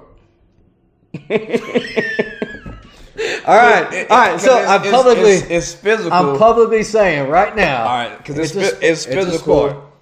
It's a sport. I guess even on stage it's physical, right? Because you're physically exerting yourself. I agree. But I agree. You're definitely physical in the gym prior to that, right? Which is something separate, but it's still just like an athlete that's playing football, trains in the gym too, right? Very athletic, yes. But yeah, so it's still physical in a sense. I mean, you're not having physical contact with a person, right? Like you might in wrestling or boxing. What or whatever. it said is physical exertion. So that's you working out.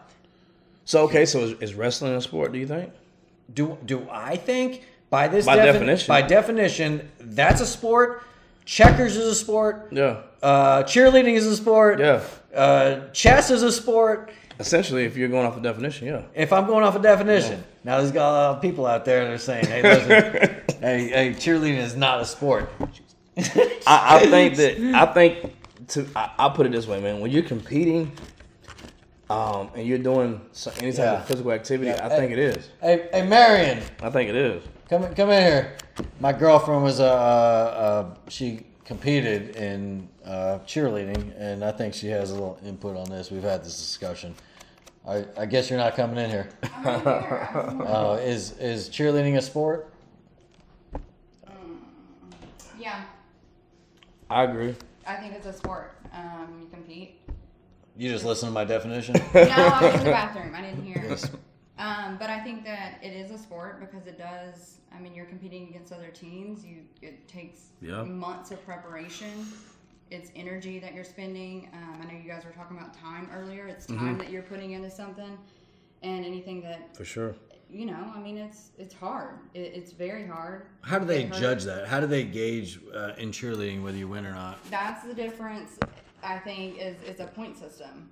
So if you that sounds familiar. Right. Yeah, it does, doesn't it? So, you know, it's not about. Well, I guess it is. Like if a judge sees a routine that they like, that's better energy than another, then they're going to go with that. But if a stunt hits or doesn't, there's a specific point system. You get points for certain things, and you don't, and you lose points for just certain like things. boxing. Yeah, just like boxing. boxing. So yeah, and so I mean, it's just what it is. Like it's just solely based on your performance. So according to your definition, it is a sport. Yeah, for sure. So according to your definition, it definitely is, for sure. Because it's physical and it's competition. Listen, right? I get it. All right.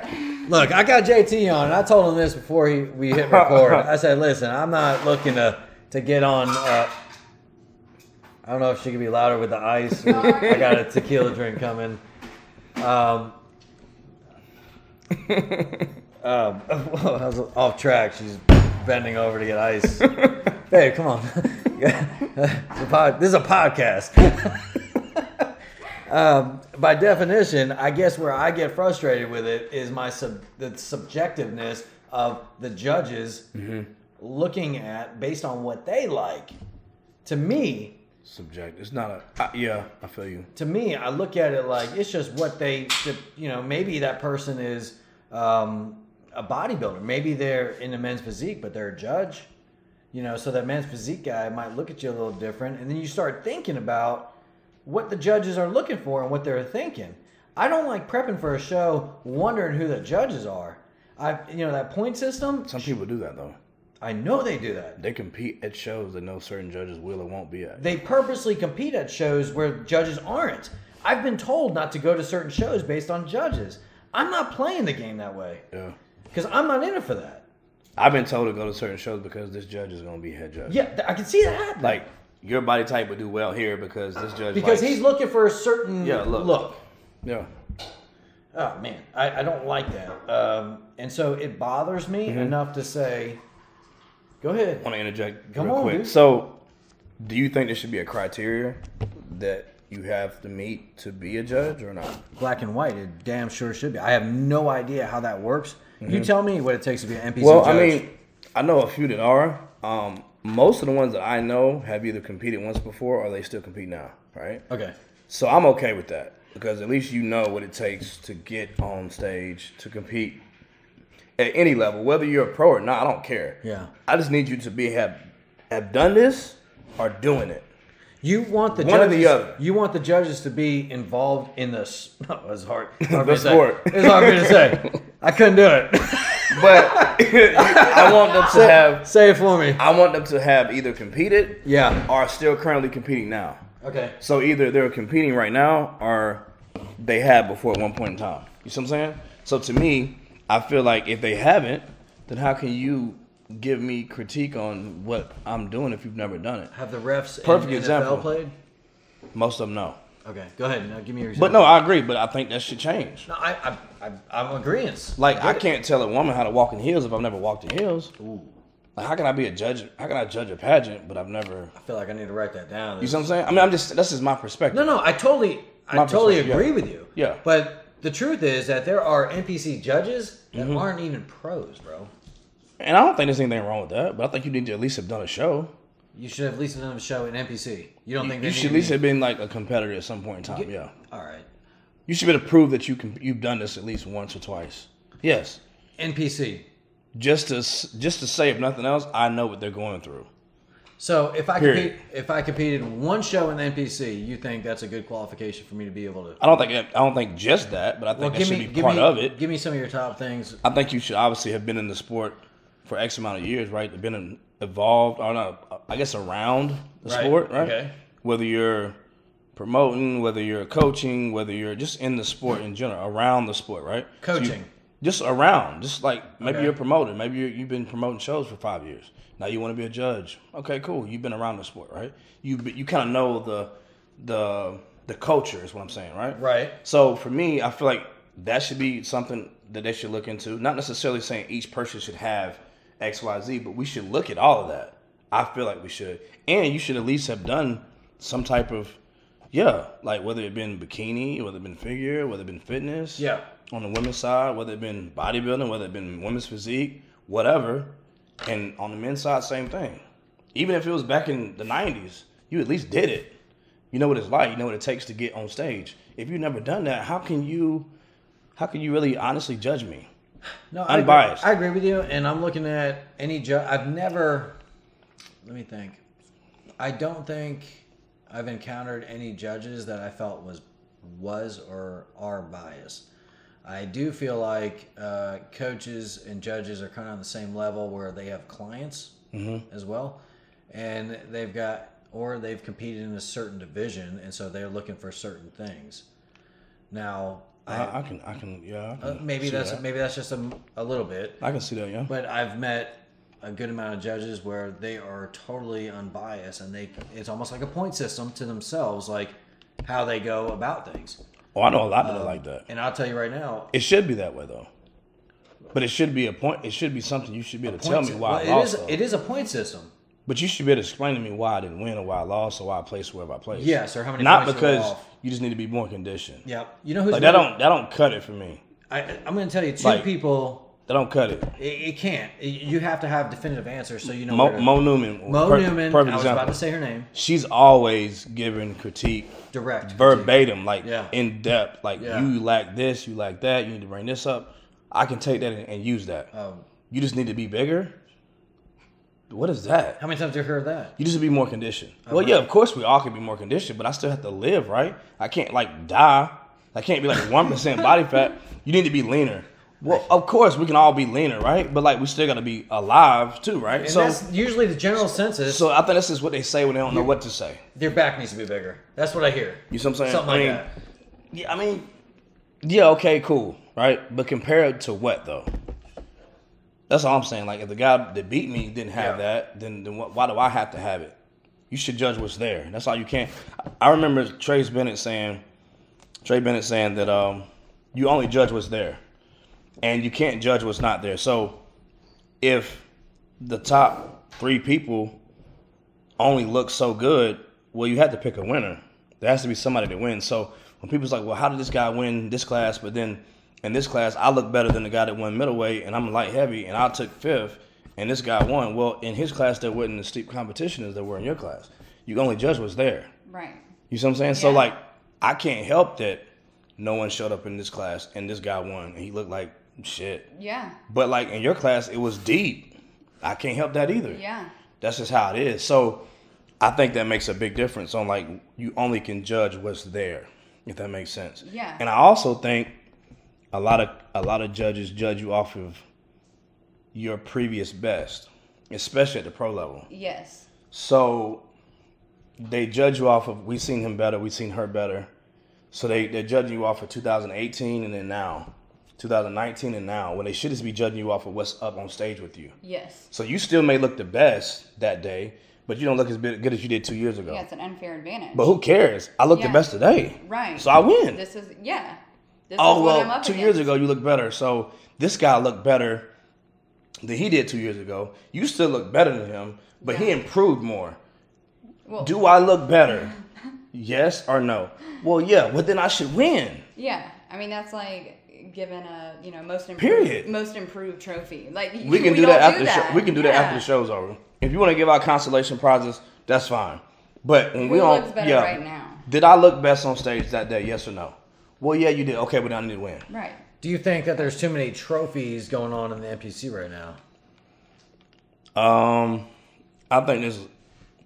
You mean like too many divisions? Well, I see a lot of trophies. I feel like everybody's walking away with a trophy nowadays where there's best posing. That's fine. Most improved, most, all the, I feel like there's longest hair, prettiest heels. All that. Somebody's walking away with some medal. And I don't know. I was wondering if I was the only one thinking that. If I'm from a business standpoint, I get it. Yeah, business wins. I get it. Because it makes people feel it, and it makes people feel involved. I didn't leave with nothing. I got something, Yeah. I'll come back next year. I leave with nothing. Most people aren't coming back. It's a teaser. Most improved, or what's my favorite? Not just. Not to cut you off, but think about this. Most potential. I'm sorry. So, how many people are really gonna go pro, right?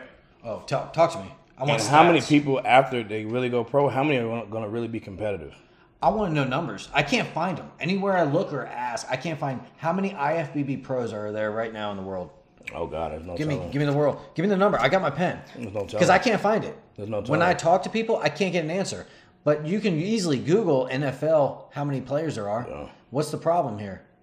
Okay, this is such a business. Like the way they're looking at it, we're going to give more pro cards out, and every year it's more and more at different shows, and people are gunning for these shows where there's more cards. So from a business standpoint, right? Oh, come on. It's intelligence. I love business. Come on. I mean, it's genius, right? It is. But I mean, let's think about it. You're not making your real money off the pros, right? The Phil Heaths in the world, and you're not really gonna be making money off those guys. It's the ones that look up to those guys. That's who you make your money on. And that's I hate to say it. Trophies out. And that's who they market to. You gotta know your demographic. You see what I'm saying? They market to the weekend warrior people that want to be bodybuilders, right? But the ones that really excel, the Cedric McMillans and the Phil Heaths and the Kai Greens, like those people are the ones that they worship, right? And everybody looks up to. And they do make money off the sport. But like the sport doesn't make money off of them. The sport makes money off the people at the NPC shows. The 30 across. The activity. South Carolina has what, 15 shows a year, maybe 15, 20? That's a lot. No, I don't think it's that much. Maybe eight or nine. Okay, yeah. Every state has their own show. Yeah. How much money do you think they're making off that? Think or no? Because I can. You see what I'm saying? I can spit some numbers, but. But that's where they make the money at. All right. Okay. So pro cards. You said, do they make money off of that? No. The demographic is probably 18 to 24 on. I'm not going to. No, I'm going to say. I'm not going to use a Trumpism. Okay. They're targeting the NPC. The IFBB is targeting this age group right here, 18 to 24. That's who's going to be like, yeah, I want to get there. I want to do this. I'm going to do that. And so they would love. Hey, they're going to give. So many cards out to so many people. The IFBB is. I agree.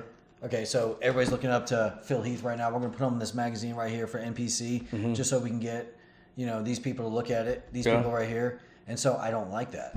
Personally, I don't like that. When I look at that, I feel like we're targeting kids, because those are kids, 18 to 24. We're targeting them for this. It's business, though. That's with everything, though. Music. Wow. I mean, most of the music listened to falls in that range right here. Probably less than that. Probably like 13. Yeah. So probably like 13 to like 21. Influential. So grown people. So influential. Talking, and I mean, what's the little kid now they talking about that had the little Satan shoe that's coming out? Nas X, Lil Nas X or whatever. He said his target audience is 13-year-olds. He said that. Why are you rapping to 13-year-old kids? And you're a grown man. About blood and shoes. You see what I'm saying? Because no one else is going to believe and pick up on that garbage. Let me try to get these kids, their brains aren't really fully functioned yet, fully developed. Let me get them and brainwash them at an early age, because, like, we're not going to fuck with that. What is that trash? Like, no, get it out of here. Yeah. But that's why they, so that I mean, for nothing, man, that goes back to, you can almost apply that for anything. Almost. Okay, I was diving into it. Almost can apply that to anything. To deep iTunes, Spotify. I mean, probably look at the numbers, bro. No, I get it. Who's downloading music the most? It's not people our age. I promise you that. Oh, we found out how to get it for free. You know what I'm saying? I mean, real talk. Your daughter's age and under probably. That age group, that's the one listening to all the music and downloading everything and the TikTok and all that. Yeah. That's where the money's at. Because why? Because they have parents. And those parents want to please their kids. So they're targeting you, but not directly. Indirectly, you're targeted, but really they're targeting the child. Because she's the one who's going to get you to buy the money. Shit, I feel targeted right now, dude. But real talk, she's going to get you to pay the money for whatever she wants. Stop the podcast. You know what I'm saying? Yeah. It's real talk. No, I get it. I totally from a get business it. standpoint, it's genius. But it's messed up, right? But it works. Listen, in marketing, we're targeting. So on a business perspective, I'm always looking at that's how I came up with this number, is I'm looking for these numbers, and it makes sense. Well, where's our money coming from? Well, 90% of money's come from this demographic. And I'm looking at it, 18-24. Okay. Facts, bro. All right, but here. Facts. All right. I'm going to start more facts. Okay. All right. So, bodybuilding. Man, are we ever going to get off this subject? Bodybuilding? Probably not. All right, so it goes deep. Bodybuilding. Okay. There are some hidden secrets that are no longer hidden, and we're going to talk about supplements, and we're going to stay there. So, when I first said I'm going to start bodybuilding. Okay. I didn't know what that entailed. Everything. None of us do. So things are introduced into the game, all this and that, and when you start dieting and using certain supplements, you need to have your blood checked. You need to be monitoring certain things. You need to eat these certain things. You need to be not intaking alcohol or certain other substances. And so for me, when I start looking at this demographic, 18-24, and they're looking up to people like you, this monster that's going to be an Olympian, all this. Like, what does that take? You don't, the NBC and the IFBB doesn't tell the truth on. No, they can't. Like what you were just saying before of like sacrifice on relationships, or I'm going to have to do certain supplements. That's not enticing. Excessive. I'm going to have to hurt my kidneys and liver. That's not enticing. No one wants to hear that. It's not enticing, and it's in other. No one wants to hear the truth, man. From cycling to football to bodybuilding, there's. You know how many football players are injured that don't even make it past their first 2-3 years? Probably more than that. They're not going to praise that though. The Super Bowl, they're going to put all the commercials on TV. Yeah, Pepsi's going to talk about this. Coke's going to talk about that. but they don't tell you about all the other. Like I know a couple guys that played in the NFL I went to school with, and those guys tell you it's a cutthroat industry, man. Cutthroat. It is, bro. They don't care nothing about you. As soon as you hurt, on to the next. Yeah. But they make it seem like it's this great, it's American sport, man. Not as much as bodybuilding. But it's crazy how they. But at least their guys are paid, right? But yeah, at least their guys are way paid. I wish I would have said that. Yeah, very very well paid. But I mean, but you're looking at their bodies, what their bodies go through, right? But they don't sell that dream. That's not what they sell you. And do you feel bad for the people that get hurt and then they're 55 years old, Muhammad Ali can't talk? Nah, I don't. You don't, because they measured their risk and they knew. I mean, we as a grown man, right, as an adult, period, female or male, you have to sit down and have that conversation with yourself, right? Yeah, is this worth whatever? What's the potential risk, right? I mean, anything in life, right? You're right. We're not going to go. That's another road. But I mean, I see what you're saying, though. I mean, do I feel bad? I mean, yeah, it's always bad to see somebody in not good health, right? No matter what the cause of it was, but I can't really feel sorry for you. No, I mean, because you know what you were doing. And I feel like those people that are hurting. Look, perfect example. Ronnie Coleman.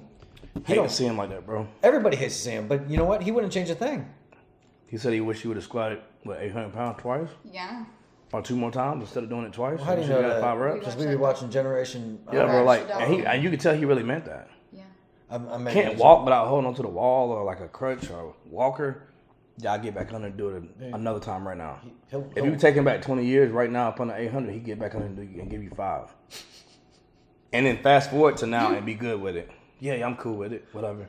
He would wheelchair himself right to the squat rack. You know what I'm saying? Like real talk. Yeah, bro. Yeah. Is it worth it to me? To me, it's not. To me, it's not. Not when I got little kids that I can't play with. But you're not judging. And, no, we're not judging. So it's different, and there's a lot more judgment than not. But he in bodybuilding, he's a god. He is. What was that movie, Troy? Was that movie Troy? Yeah. Okay. Come on. The movie Troy was it Brad Pitt? Mm-hmm. Yep. Remember the little boy when he came out the little tent? Yep. And he's like, "Oh, you gonna go fight all those soldiers?" He was like, "It's like 300." Remember your name. Real talk. He's like, "I wouldn't do it. It's so many. You're not gonna win." He's like, "That's why no one ever remember your name." Real talk. Such a gangster quote. Wasn't it though? He said like, to a kid. To a little like 9-year-old boy. Little boy was like, "Huh?" Like, you know what I'm saying? Love that movie, bro. Listen, the only analogy I got for that, I can't remember the name. You're gonna say it. As soon as Snoop Dogg walked out of this kid's mom's room. Baby boy? Yeah. And what'd he say? He said, "I ain't your daddy." Yeah, he was like, "I hate you." He's like, "I hate you too, little." He was like, "You ain't my son." And the kid was little photos. Yeah. The kid was little pillows and shit. It reminds me of Troy and the He's like, "You ain't my son." Real talk. I'm telling you, man. It was gangster, but it was like to a kid, bro. To a kid, like that was like, why is that? Like harsh truth. Like you're 6. Here you go. I didn't know I didn't know to be angry or feel bad. It was kind of funny though. It was gangster. I get it. It was. But I remember that quote, man. Like, but like so Ronnie Coleman, like everybody always know who he is. Always. So I mean, like he lives on, right? No matter if he's even if people beat his stuff, like he was it. The first one to ever do it. How can you feel bad about that? I would have never. So I mean, like, so to him, like I get it. Like it might not be worth it to me, right? But like he will always be remembered forever. A lot of people can't say that. And when he closed his eyes for the last time, he has no regrets. And he'll probably die in the gym. No, real talk. He'll probably die in the gym. Like they'll probably find him one day at Metroplex, I'm sure.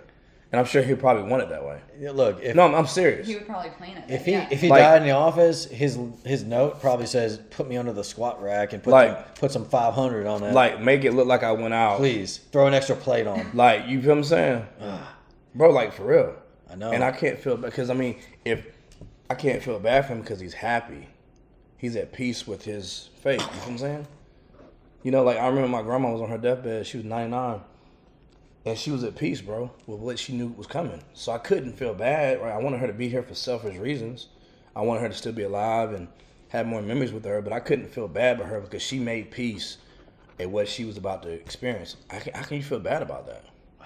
Of course, like my human emotions, I felt, I grieved for her, right? But I couldn't feel bad for her because like she had lived her life. She made peace. She was at peace. She was ready to go. And she was just like... You couldn't understand that yet. I was like, what do you mean you ready to go? Like, what? Like, so now, if you would have had to go through that now, how would you feel? Like, I mean, she passes away right now. Like, are you good? Are you better? I mean, I think once I realized that I did everything I could for her, I cherished every moment I had when I spent as much time as I could. There's nothing else I could have did that I didn't do for her, with her. But knowing that she's good. Oh, yeah, it gave me peace for sure. Yeah, because I think a lot of our anxiety is somebody who's passing is like, oh, I don't want them to worry, the stress, and it's like... I had a dream about her. Like, what? 4 days after she passed. And I remember, like, I had a dream. She gave me a ring I used to always wear. I keep it on a necklace at home. Yeah. And I got it on my wall. And I had a dream that, like, I was at the house, so she was there. And I come walking up to the house, and she's sitting, like, she used to always sit and watch and look out the screen door, you know? She had a little couch right there. Well, I had moved in with her when she had got sick. Okay. And so I walked up to the house, walked up the steps, and she's sitting there looking out the window, and I'm like, in the dream, obviously you don't know it's a dream at the time, right? Yeah. You think it's real. So I'm like, what? Like, I'm tripping. Like, we just buried her like 3-4 days ago. And I'm like, what the fuck? You know, I'm tripping, right? Hold on. You can interrupt. What? Yes. Hold on. Marion just said something. Yeah, my dad passed away and about a week after, and I had a dream similar. And Really? it's like, in the dream, you know it's a dream, and you have to keep telling yourself, like, you're dead. Like, you're not, like, what? And it was funny because we spent the night together. It's probably 6 months ago or something, but I remember vividly. Oh my gosh! I remember vividly seeing him in jail, and I was going to visit him, and everybody kept telling me, like, "No, Marion, he's dead. Like, he's gone. Like, you didn't go see your dad." But I was talking to my dad, and That's I had crazy. And in the dream, I had to keep saying, like, no, like, he's dead, but I was talking. It was similar. It was very similar. For the record, he wasn't in jail. No. He was never in jail, but I guess maybe he's in prison. Subconsciously, maybe I thought, like, yeah, I don't know, but yeah, it gave me peace after I had that conversation with her. Okay. Because I looked at my grandma, I was like, what are you doing here? She was like, baby, what are you talking about? I was like, Grandma, like, what are you, like, why are you here? I didn't want to be like, you died. Wow. But I was like, what are you doing? She was like, baby, what are you talking about? And I looked at her hand and she had the ring on. Oh my God. And I was like, in my dream, I was like, and I didn't have it on my, I was wearing it for a while. I stopped wearing it because I didn't want to lose it. But I was like, damn, I don't. And she had it on. I'm like, how'd you get that off? I'm tripping, right? And I'm like, what? Like, it's weird. I'm like, what? And then all of a sudden, then my alarm went off and I woke up and I was like, that was creepy. Creepy? I was like, what was that about? You didn't wake up crying? You just seen your dead grandma. But like, she was telling me, like, in the dream, man, like, she was good. She was like, what are you worried about? Like, I'm okay. Like, what are you talking about? I was like, why are you here? She was like, where else would I be at? And I was like, but why are you, like, right here in the house? Like physically. Like, we buried you. You know what I'm saying? Like, we put you to rest. Like, and she looked at me, she's like, what are you talking about? But I felt like that was her way of telling me, like, I'm good. Yeah. Because I was, like, a wreck for, like, them 3 or 4 days before I had that dream. She knew it. And after that, I hadn't cried a day since. She knew. Now, like, cried like that. I mean, I've shed a tear here and there, obviously, when I think about it sometime in depth. But I'm talking about, like, I hadn't cried like I was. Like, when I got 5th place, I know you cried. Yeah. But you know what I'm saying? Yeah, I hadn't, like, since that day, not that intense. It's like I had a peace about me. It's almost like that was her way of saying, hey, I'm good. Don't worry about me. Live your life, go on, do your thing, you know? Gotcha. We're going right in. We're going to segue out of bodybuilding. Good. And we're going to talk about, he said good. I'm cool with it. All right. And we're going to talk about certain conspiracies, and it sounds like you believe in ghosts.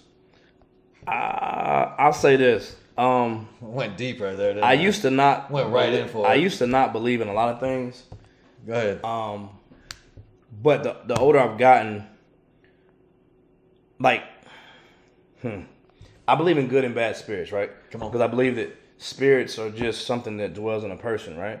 And so I feel like when a person leaves, I feel those spirits sometimes still linger. Like, I feel like it's like energy almost, right? So you got good energy, you got bad energy, right? But energy never dies, it never goes away. So like, no, energy keeps going. So I feel like sometimes you see like a lot of these young kids or young people that are like, they say, oh, these people are possessed. And I'm like, I think it's a vessel, right, with this bad energy. Like, they have something negative on them, something, you want to call it satanic or whatever, cool, whatever term you want to use. But, like, I don't think they're a bad person. I think they just have a negative aura, energy about them. You know what I'm saying? Just like we put off energy, vibrations, frequencies when we meet people. Yeah. You ever met a person, you never known them, don't know nothing about them, don't know their name, but you just something don't feel right when you're around. You're like, I don't really like that dude. I'll just sure, both my ex-wives. You know what I'm saying? Like, but you know what I'm saying? Like, you just, you know what I'm saying? But you know how you get like a vibe? You're like, I'm joking, Tiffany. You know what I'm saying? Like, you get a vibe. You're like, I don't. Just Tiffany, though. You're like.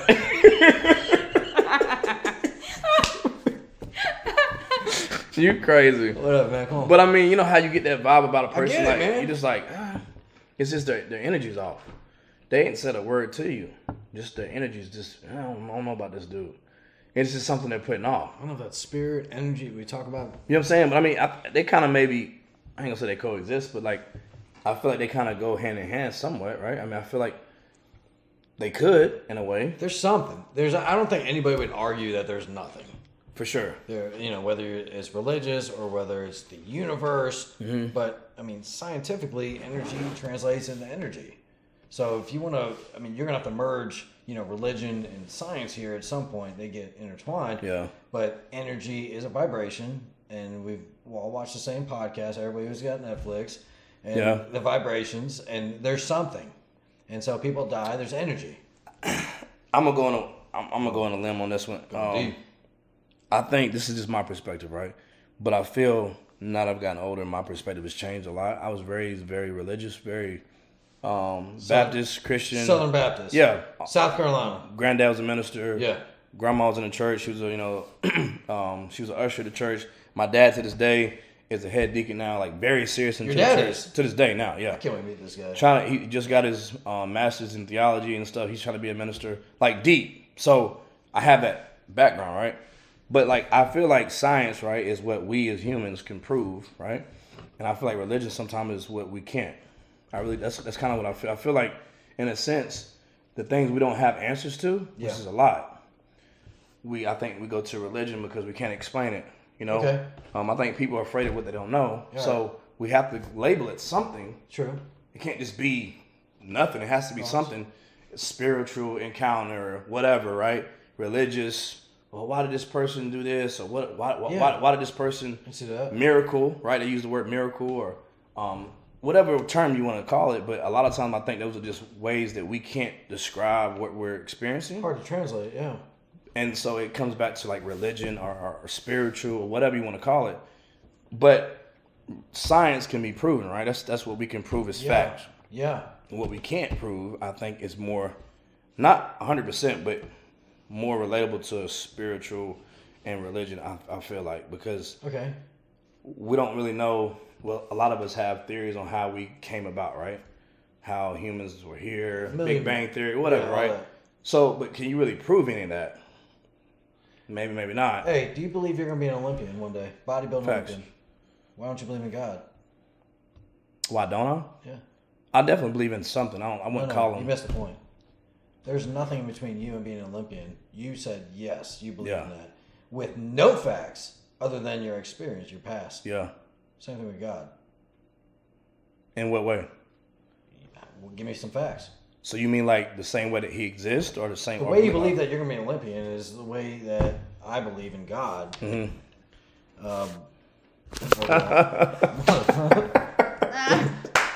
I'm sorry, guys. I don't know what energies and vibes. I know, right? Speaking about energy, yeah. That's not even funny. Sorry, man. That's crazy.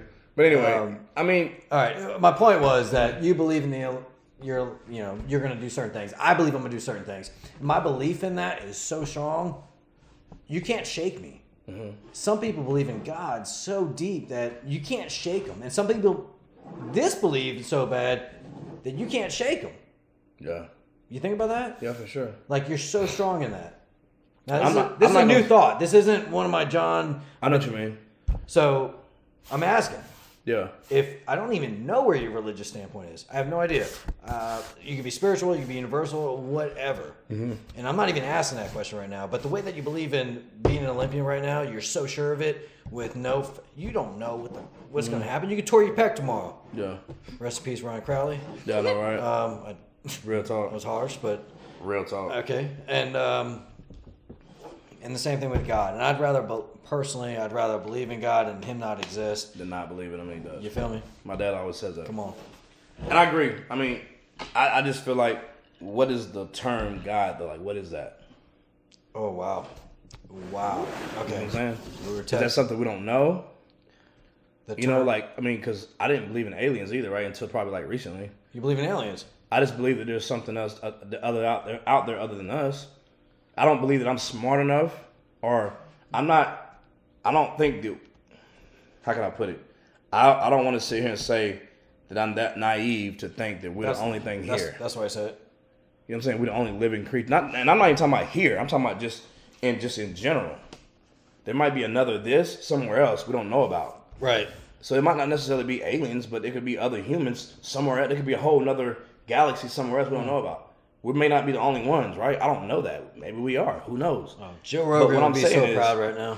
But what I'm saying is, I just know that I'm not smart enough, neither is any man, to know what we don't know. You see what I'm saying? So how can we label it something we don't know? Well, to speak about God, and I understand. Here's how we can label it. We could say, religion. Yeah. God said there's nothing else. This is what we got. Now you got a decision to make. And my whole thing is like, though, but like Christianity goes back. It's not even the oldest religion there is. So therefore, like, how do I know it's true? That's the issue I have with that. Google this. How many religions are there in the world? Oh, God. I want to know the number. I'm guessing 6,901. No. I'm just a total weird guess. Let me see here. How many religions are there? I'm guessing 9,601. How many? Something tells me I'm way low. All right, let's see. As of 2020. 2020. Damn. How many? 4,200 active religions in the world. 4,200. I was high. 4,200. I can't name 50. My point. So, therefore, why is there so many different variations of the same thing? It's the same story told different ways. There's nothing different about it. The same story told different ways. Why do you have Pentecostal? Why do you have Baptist? Why do you have Catholic? Why do you have... It's all the same shit. Yeah. Why do you have men's physique, classic physique? Right. I'm messing with you. You know what I'm saying? I get it. Essentially, I get it. Buddhist, Muslim, whatever. We all have somebody that we feel like is better than. A higher power. End of the day, that's what it comes down to. There's always a higher power. So I think we can agree on that. Yeah, okay. That there's something greater than us. Yes. What do we call it? I don't know. So we use the term God, right? I'm okay with that. I'm fine with that 100%. I pray to someone, right? Yeah. I feel like there's someone looking for me or looking out for me, right? Yes, okay.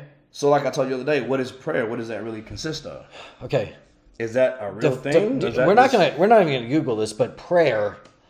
Define prayer, JT. Why are you flexing, man? Like I feel like having a hard time with that. I think the common term is that I think a lot of us, to me, prayer, right? Yeah. Is speaking, right? Yeah. Whether it be our conscious or subconscious, to something else greater than us. Greater than us, not to us. Yeah, greater than us. Okay. That's what I feel like most of us are doing. But they say a lot of times, people say, we all, God is in us, right? So if he came down supposedly like man, right, in Jesus' form, right, then he did all these things, then we're no different than him, right, in a sense. So what I'm saying is, so then who are we really praying to? Why was Jesus praying to God on the cross when he was God himself? Who's he praying to? Who's he praying to? God, he said, forgive them for they know not what they do. Well, he's God, right? He came down as man, so that's God in man form. Why is he praying to himself?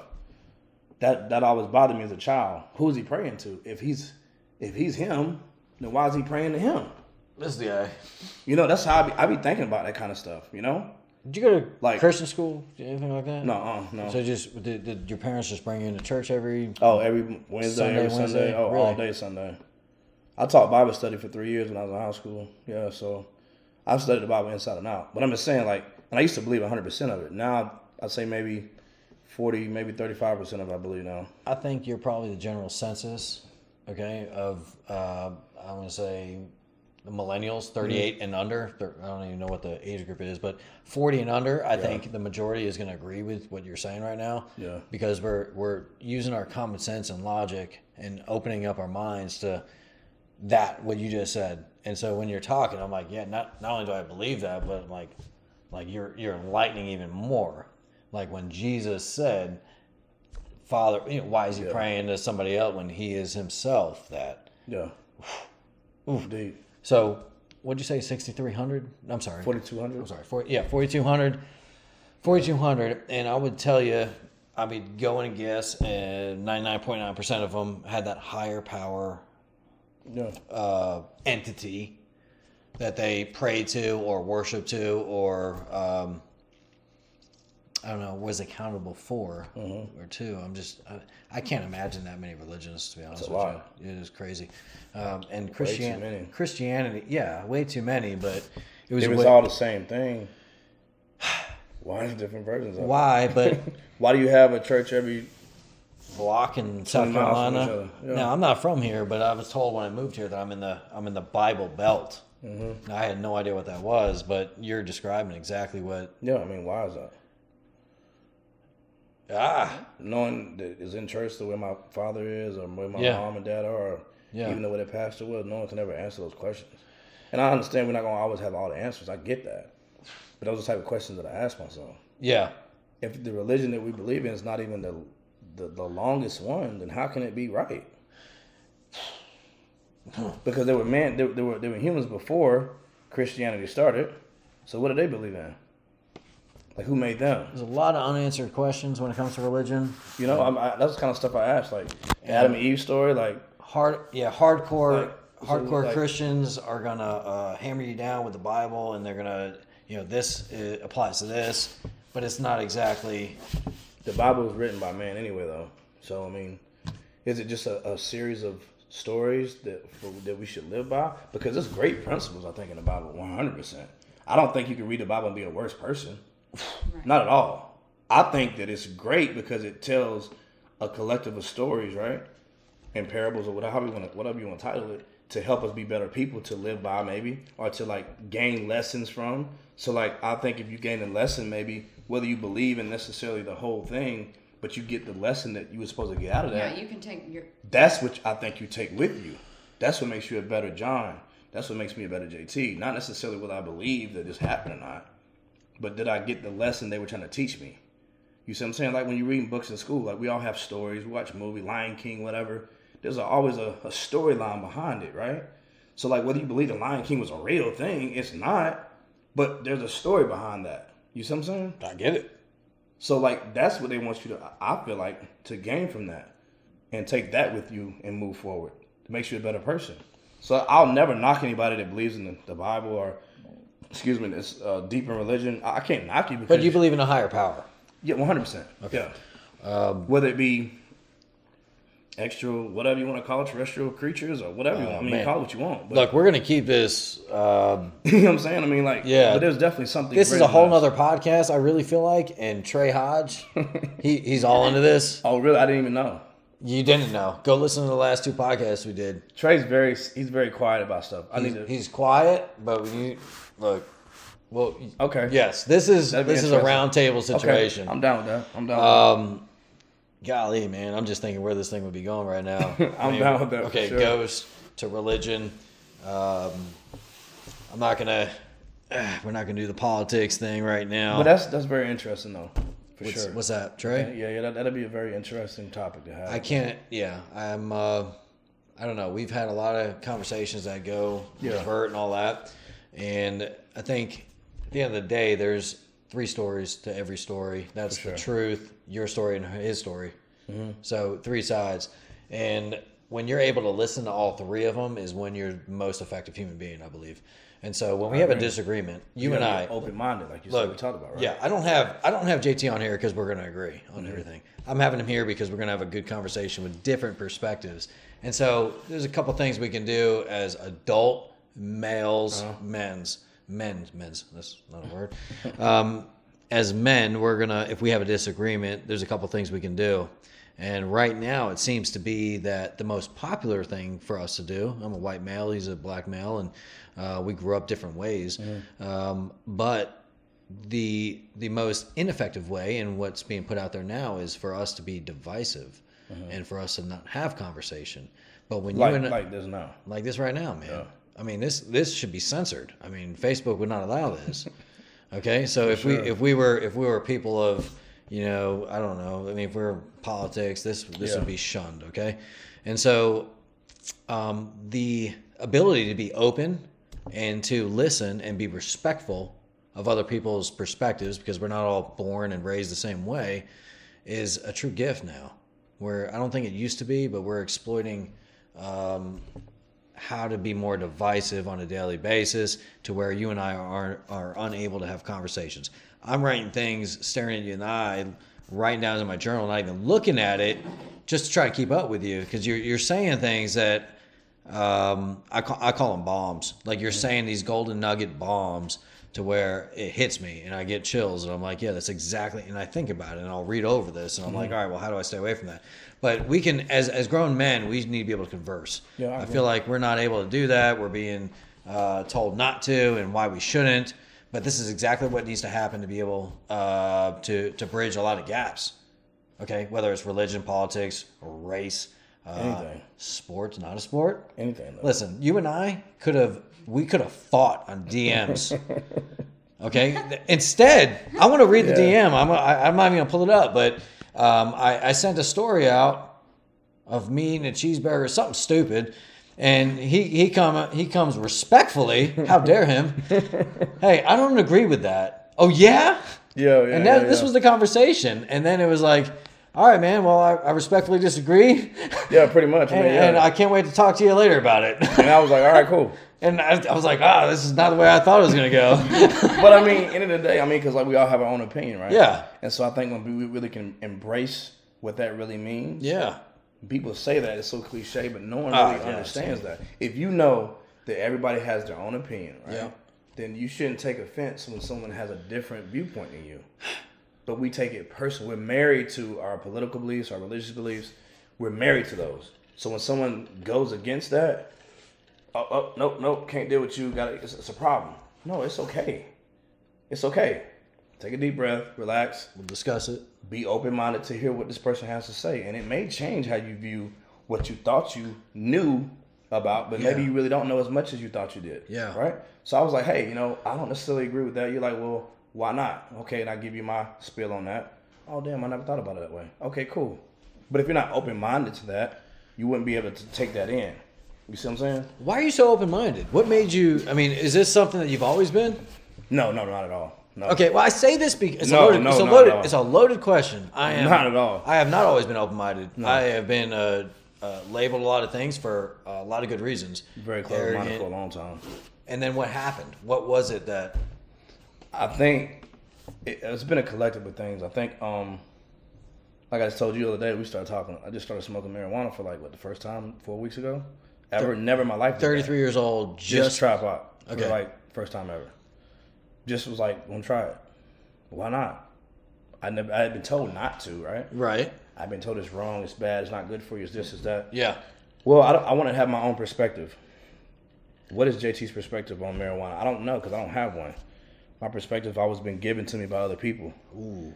So you know what? At 33, maybe I can actually make my own decision and see if I want to try something or not. You know, can't have for myself. Wow. So I did that, and I was like, damn, it's not as bad as I thought it was. It's not bad really at all. So now I have a different perspective of that than I did before. But no, I wasn't always open-minded to answer your question. And what changed? I think just getting older and maturing as a person, going through shit. You know what I'm saying? Yeah. Realizing that, damn, I was wrong about some stuff. And then finding out later, damn, I was wrong. Damn, I was going hard at that. Oh, shit. So now I'm like, you know what? Maybe not let me go so hard at stuff that I think I know 100% because I might end up being wrong about this too. So let me just be open-minded to hear what everybody has to say. And that's pretty much what it was for me. And then actually meeting people that are very closed-minded still, it's frustrating. It's unattractive to me. You know what I'm saying? I'm just like, I don't want to look like that to someone else. Wow. That's what made me really change. I was meeting people that are like self-conceited, not arrogant or cocky, but just so they got the answers. You know everything. You've never not done something. You know every answer. I'm like, I don't want to look like that to someone else. That's so unattractive. So I don't want, the way I'm thinking about this person, I don't want someone to see me in that same light. Because I'm like, oh man, I would hate for somebody to look at me the way I'm looking at this person right now. That's what made me, that's what made me feel that way. It breaks my heart. That's what made me feel that way. So now, I'm just like, you know what? I don't know all the answers. You know what I'm saying? And I'm cool with admitting that. Who was that? What was that? Warren Buffett? Maybe not. I'm smart enough to know I'm not the smartest man in the room. Yes. So that technically makes you the smartest because you know you're not. See, a lot of people think they are and they're not. So it's not wrong. It's nothing wrong with not knowing, right? It's nothing wrong with not being the smartest person. And I know someone that is. I know the answer. I can go. If I don't know the answer, I know where I can go get the answer. Somebody's gonna listen to you though. You see what I'm saying?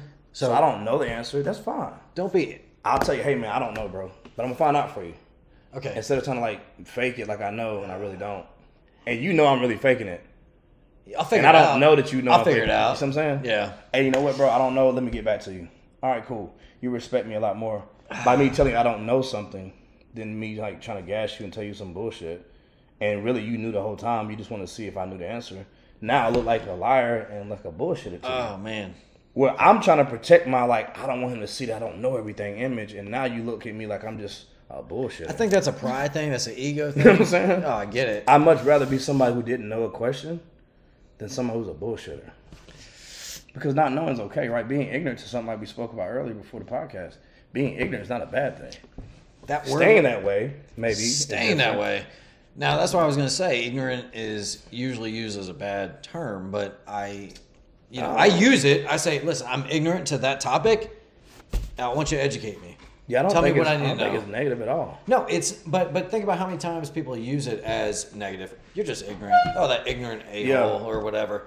Ignorant is not a bad word. I'm like, okay, yeah, I am. So teach me. Educate me. So I don't stay ignorant. Stay ignorant. That's absolutely right. You know what I'm saying? So I don't want to stay ignorant. You called me ignorant. I'm going to accept that, and I'm going to go educate myself if you're not going to. If I start some new, like I had a buddy of mine want me to play golf, I'm probably never going to get into that. Oh my gosh, I just started. but I don't know. No. But I'm very ignorant to that. I don't know nothing about golf. And I'm okay with saying, hey, I don't know anything about golf.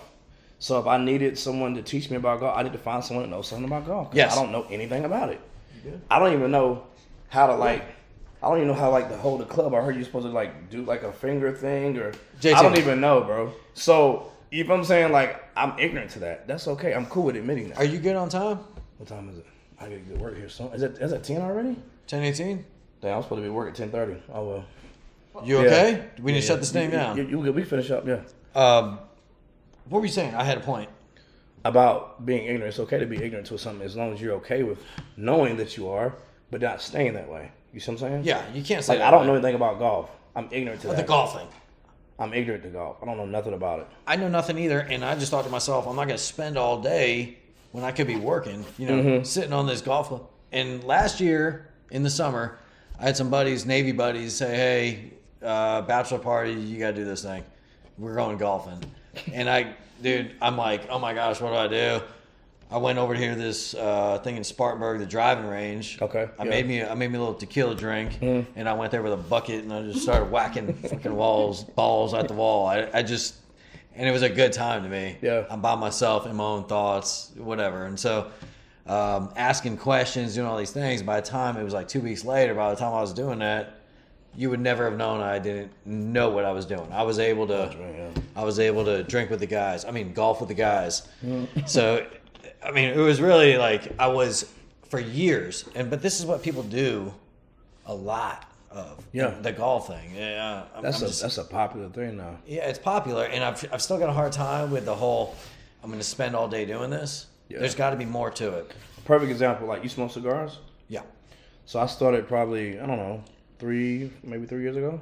Knew nothing about it. No reason to do it. No. Mm-hmm. But I've been told by people it's a good hobby, right? Relaxing hobby to get into, to meet very influential people. Oh, with lung cancer. To be in rooms with people that like I probably never would be in rooms with. That's true. That's really why I got into it. Like I told you before the other day, me and you spoke.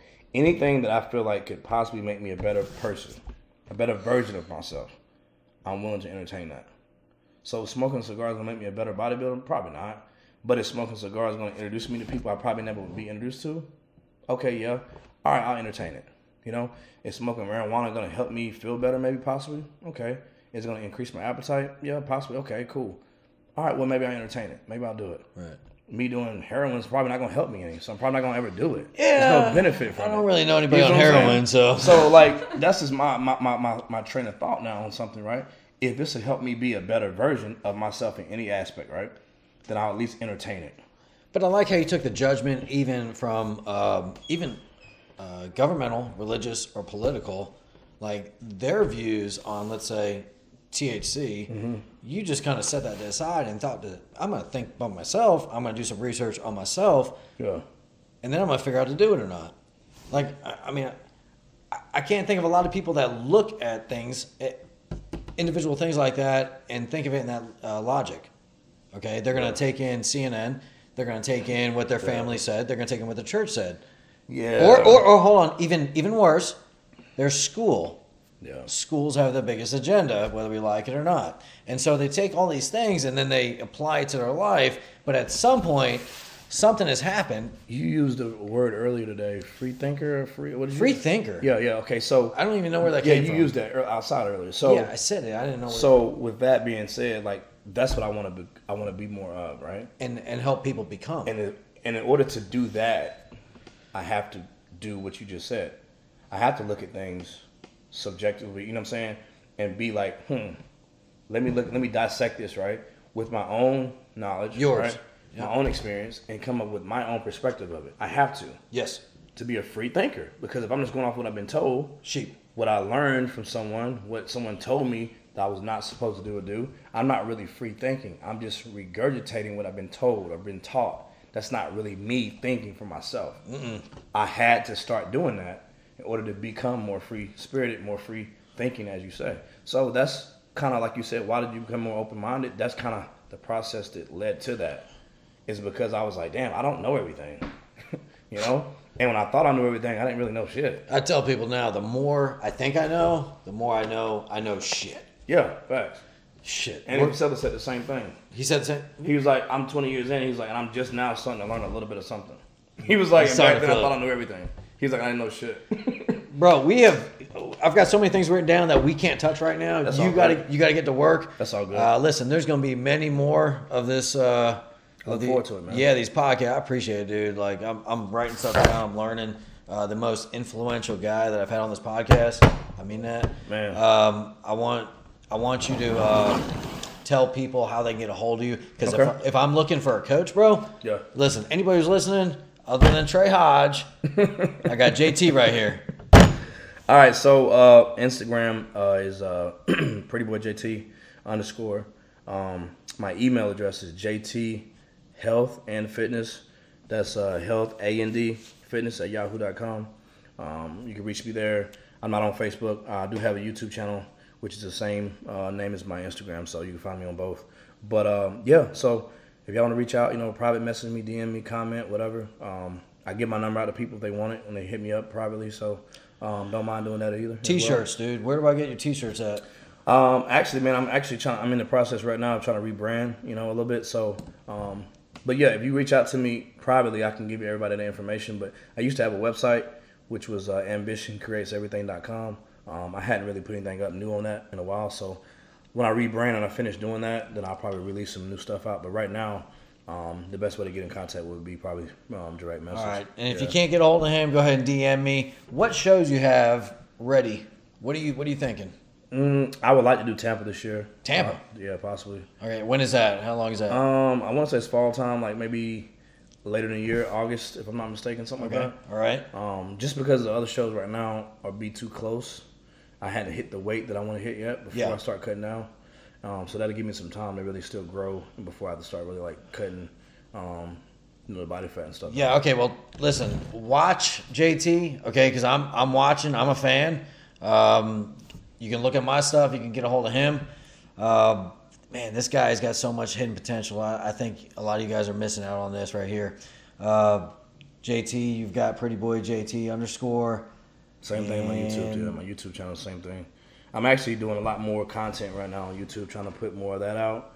I want to start trying to document the preps that I do. Showing people what it looks like from 20 weeks out. Yeah. 16 weeks out, 10 weeks out. 5 weeks out, 2 weeks out, the day of the show, day before the show, weigh-ins, check-ins, that whole nine. So people seem like they're interested in that type of They thing. are. To see the backstage, behind the scenes. Yes. Because, I mean, the working out stuff's cool, right? But I want to kind of show people, like, what it really takes to go through this whole process, like what it looks like when I start to the time I finish, right? And then that way, it's almost like a documentation of the whole process, right? So, and then not only that, it gives me, I guess, the material to be able to show my clients, right? Hey, I'm doing what I'm telling you guys too. I'm not just preaching something I'm not doing. So I'm actually starting from square one, and this is the goal 20 weeks from now. And then you can follow my process the whole time. So that's kind of my goal. So I've been doing more YouTube videos now, but once prep starts, I want to really start maybe about every 2 weeks, really doing updates and showing people how what I'm doing, getting adjusted from my training, my diet, me cooking my meals, me doing my meal prep with my sponsorship, my company I'm using now. Who's that? True Unique Fitness. True Unique Fitness. Yeah, that's my cousin owns it. Him and his sons, they actually started a year ago, and they just started opening for business probably about 2 months ago. True Unique Fitness. Yeah. Where are they at? They're located on Pelham. Well, I guess off of Pelham Road, in Greenville, South Carolina. Near Batesville. Yeah. Okay. Not too far from the Powerhouse Gym on Batesville Road. Okay. Greenville, South Carolina. It's probably going to be titled Greer. Not everybody's local, man. So I'm trying to give this out to people. If you're coming to Greenville, South Carolina, we're about an hour from Charlotte, hour and a half, 2 hours from Atlanta. True Unique Fitness. I'm looking at it right now. So the actual kitchen is it's called Imagine Kitchen. That's the name of the kitchen. So what are they Googling? What are they looking for on Instagram? On Instagram, it's True Unique Fitness. TUF is the acronym, but it's True Unique Fitness. Yeah. All right, I'm gonna post some. They got a website, the whole nine. Yeah. You gonna tag them on something? Yeah, I will. And I normally put up stuff on my page probably every 2-3 days about them too. So okay. Just to kind of give them some shout out too, and let them know that I'm sending people their way. Because the meal thing, dude, that for me is one of the hardest things for me to do is to have 6 meals a day. Yeah. Like ready. Oh my goodness. And for me to be able to do, I mean, you bodybuild, people would say, "Oh, you got all the time in the world to do this." Well, not everybody gets to do that. No. And you have other business things you got to do. For sure. So listen, you got everybody listening. You got every opportunity to connect with JT, and you should. And if you've listened to any of my other podcasts, you know that I'm real in what I'm saying right now. So JT's the real deal. When he says something, I believe it. A man of integrity and loyalty. Real pleasure knowing him and having him on the podcast. For some reason, I feel like I'm going to have him on a lot more, especially about aliens. I'm definitely down, bro. And I'm down, brother. We're going to end this podcast. And shout out to Trey Hodge. My man. Love you.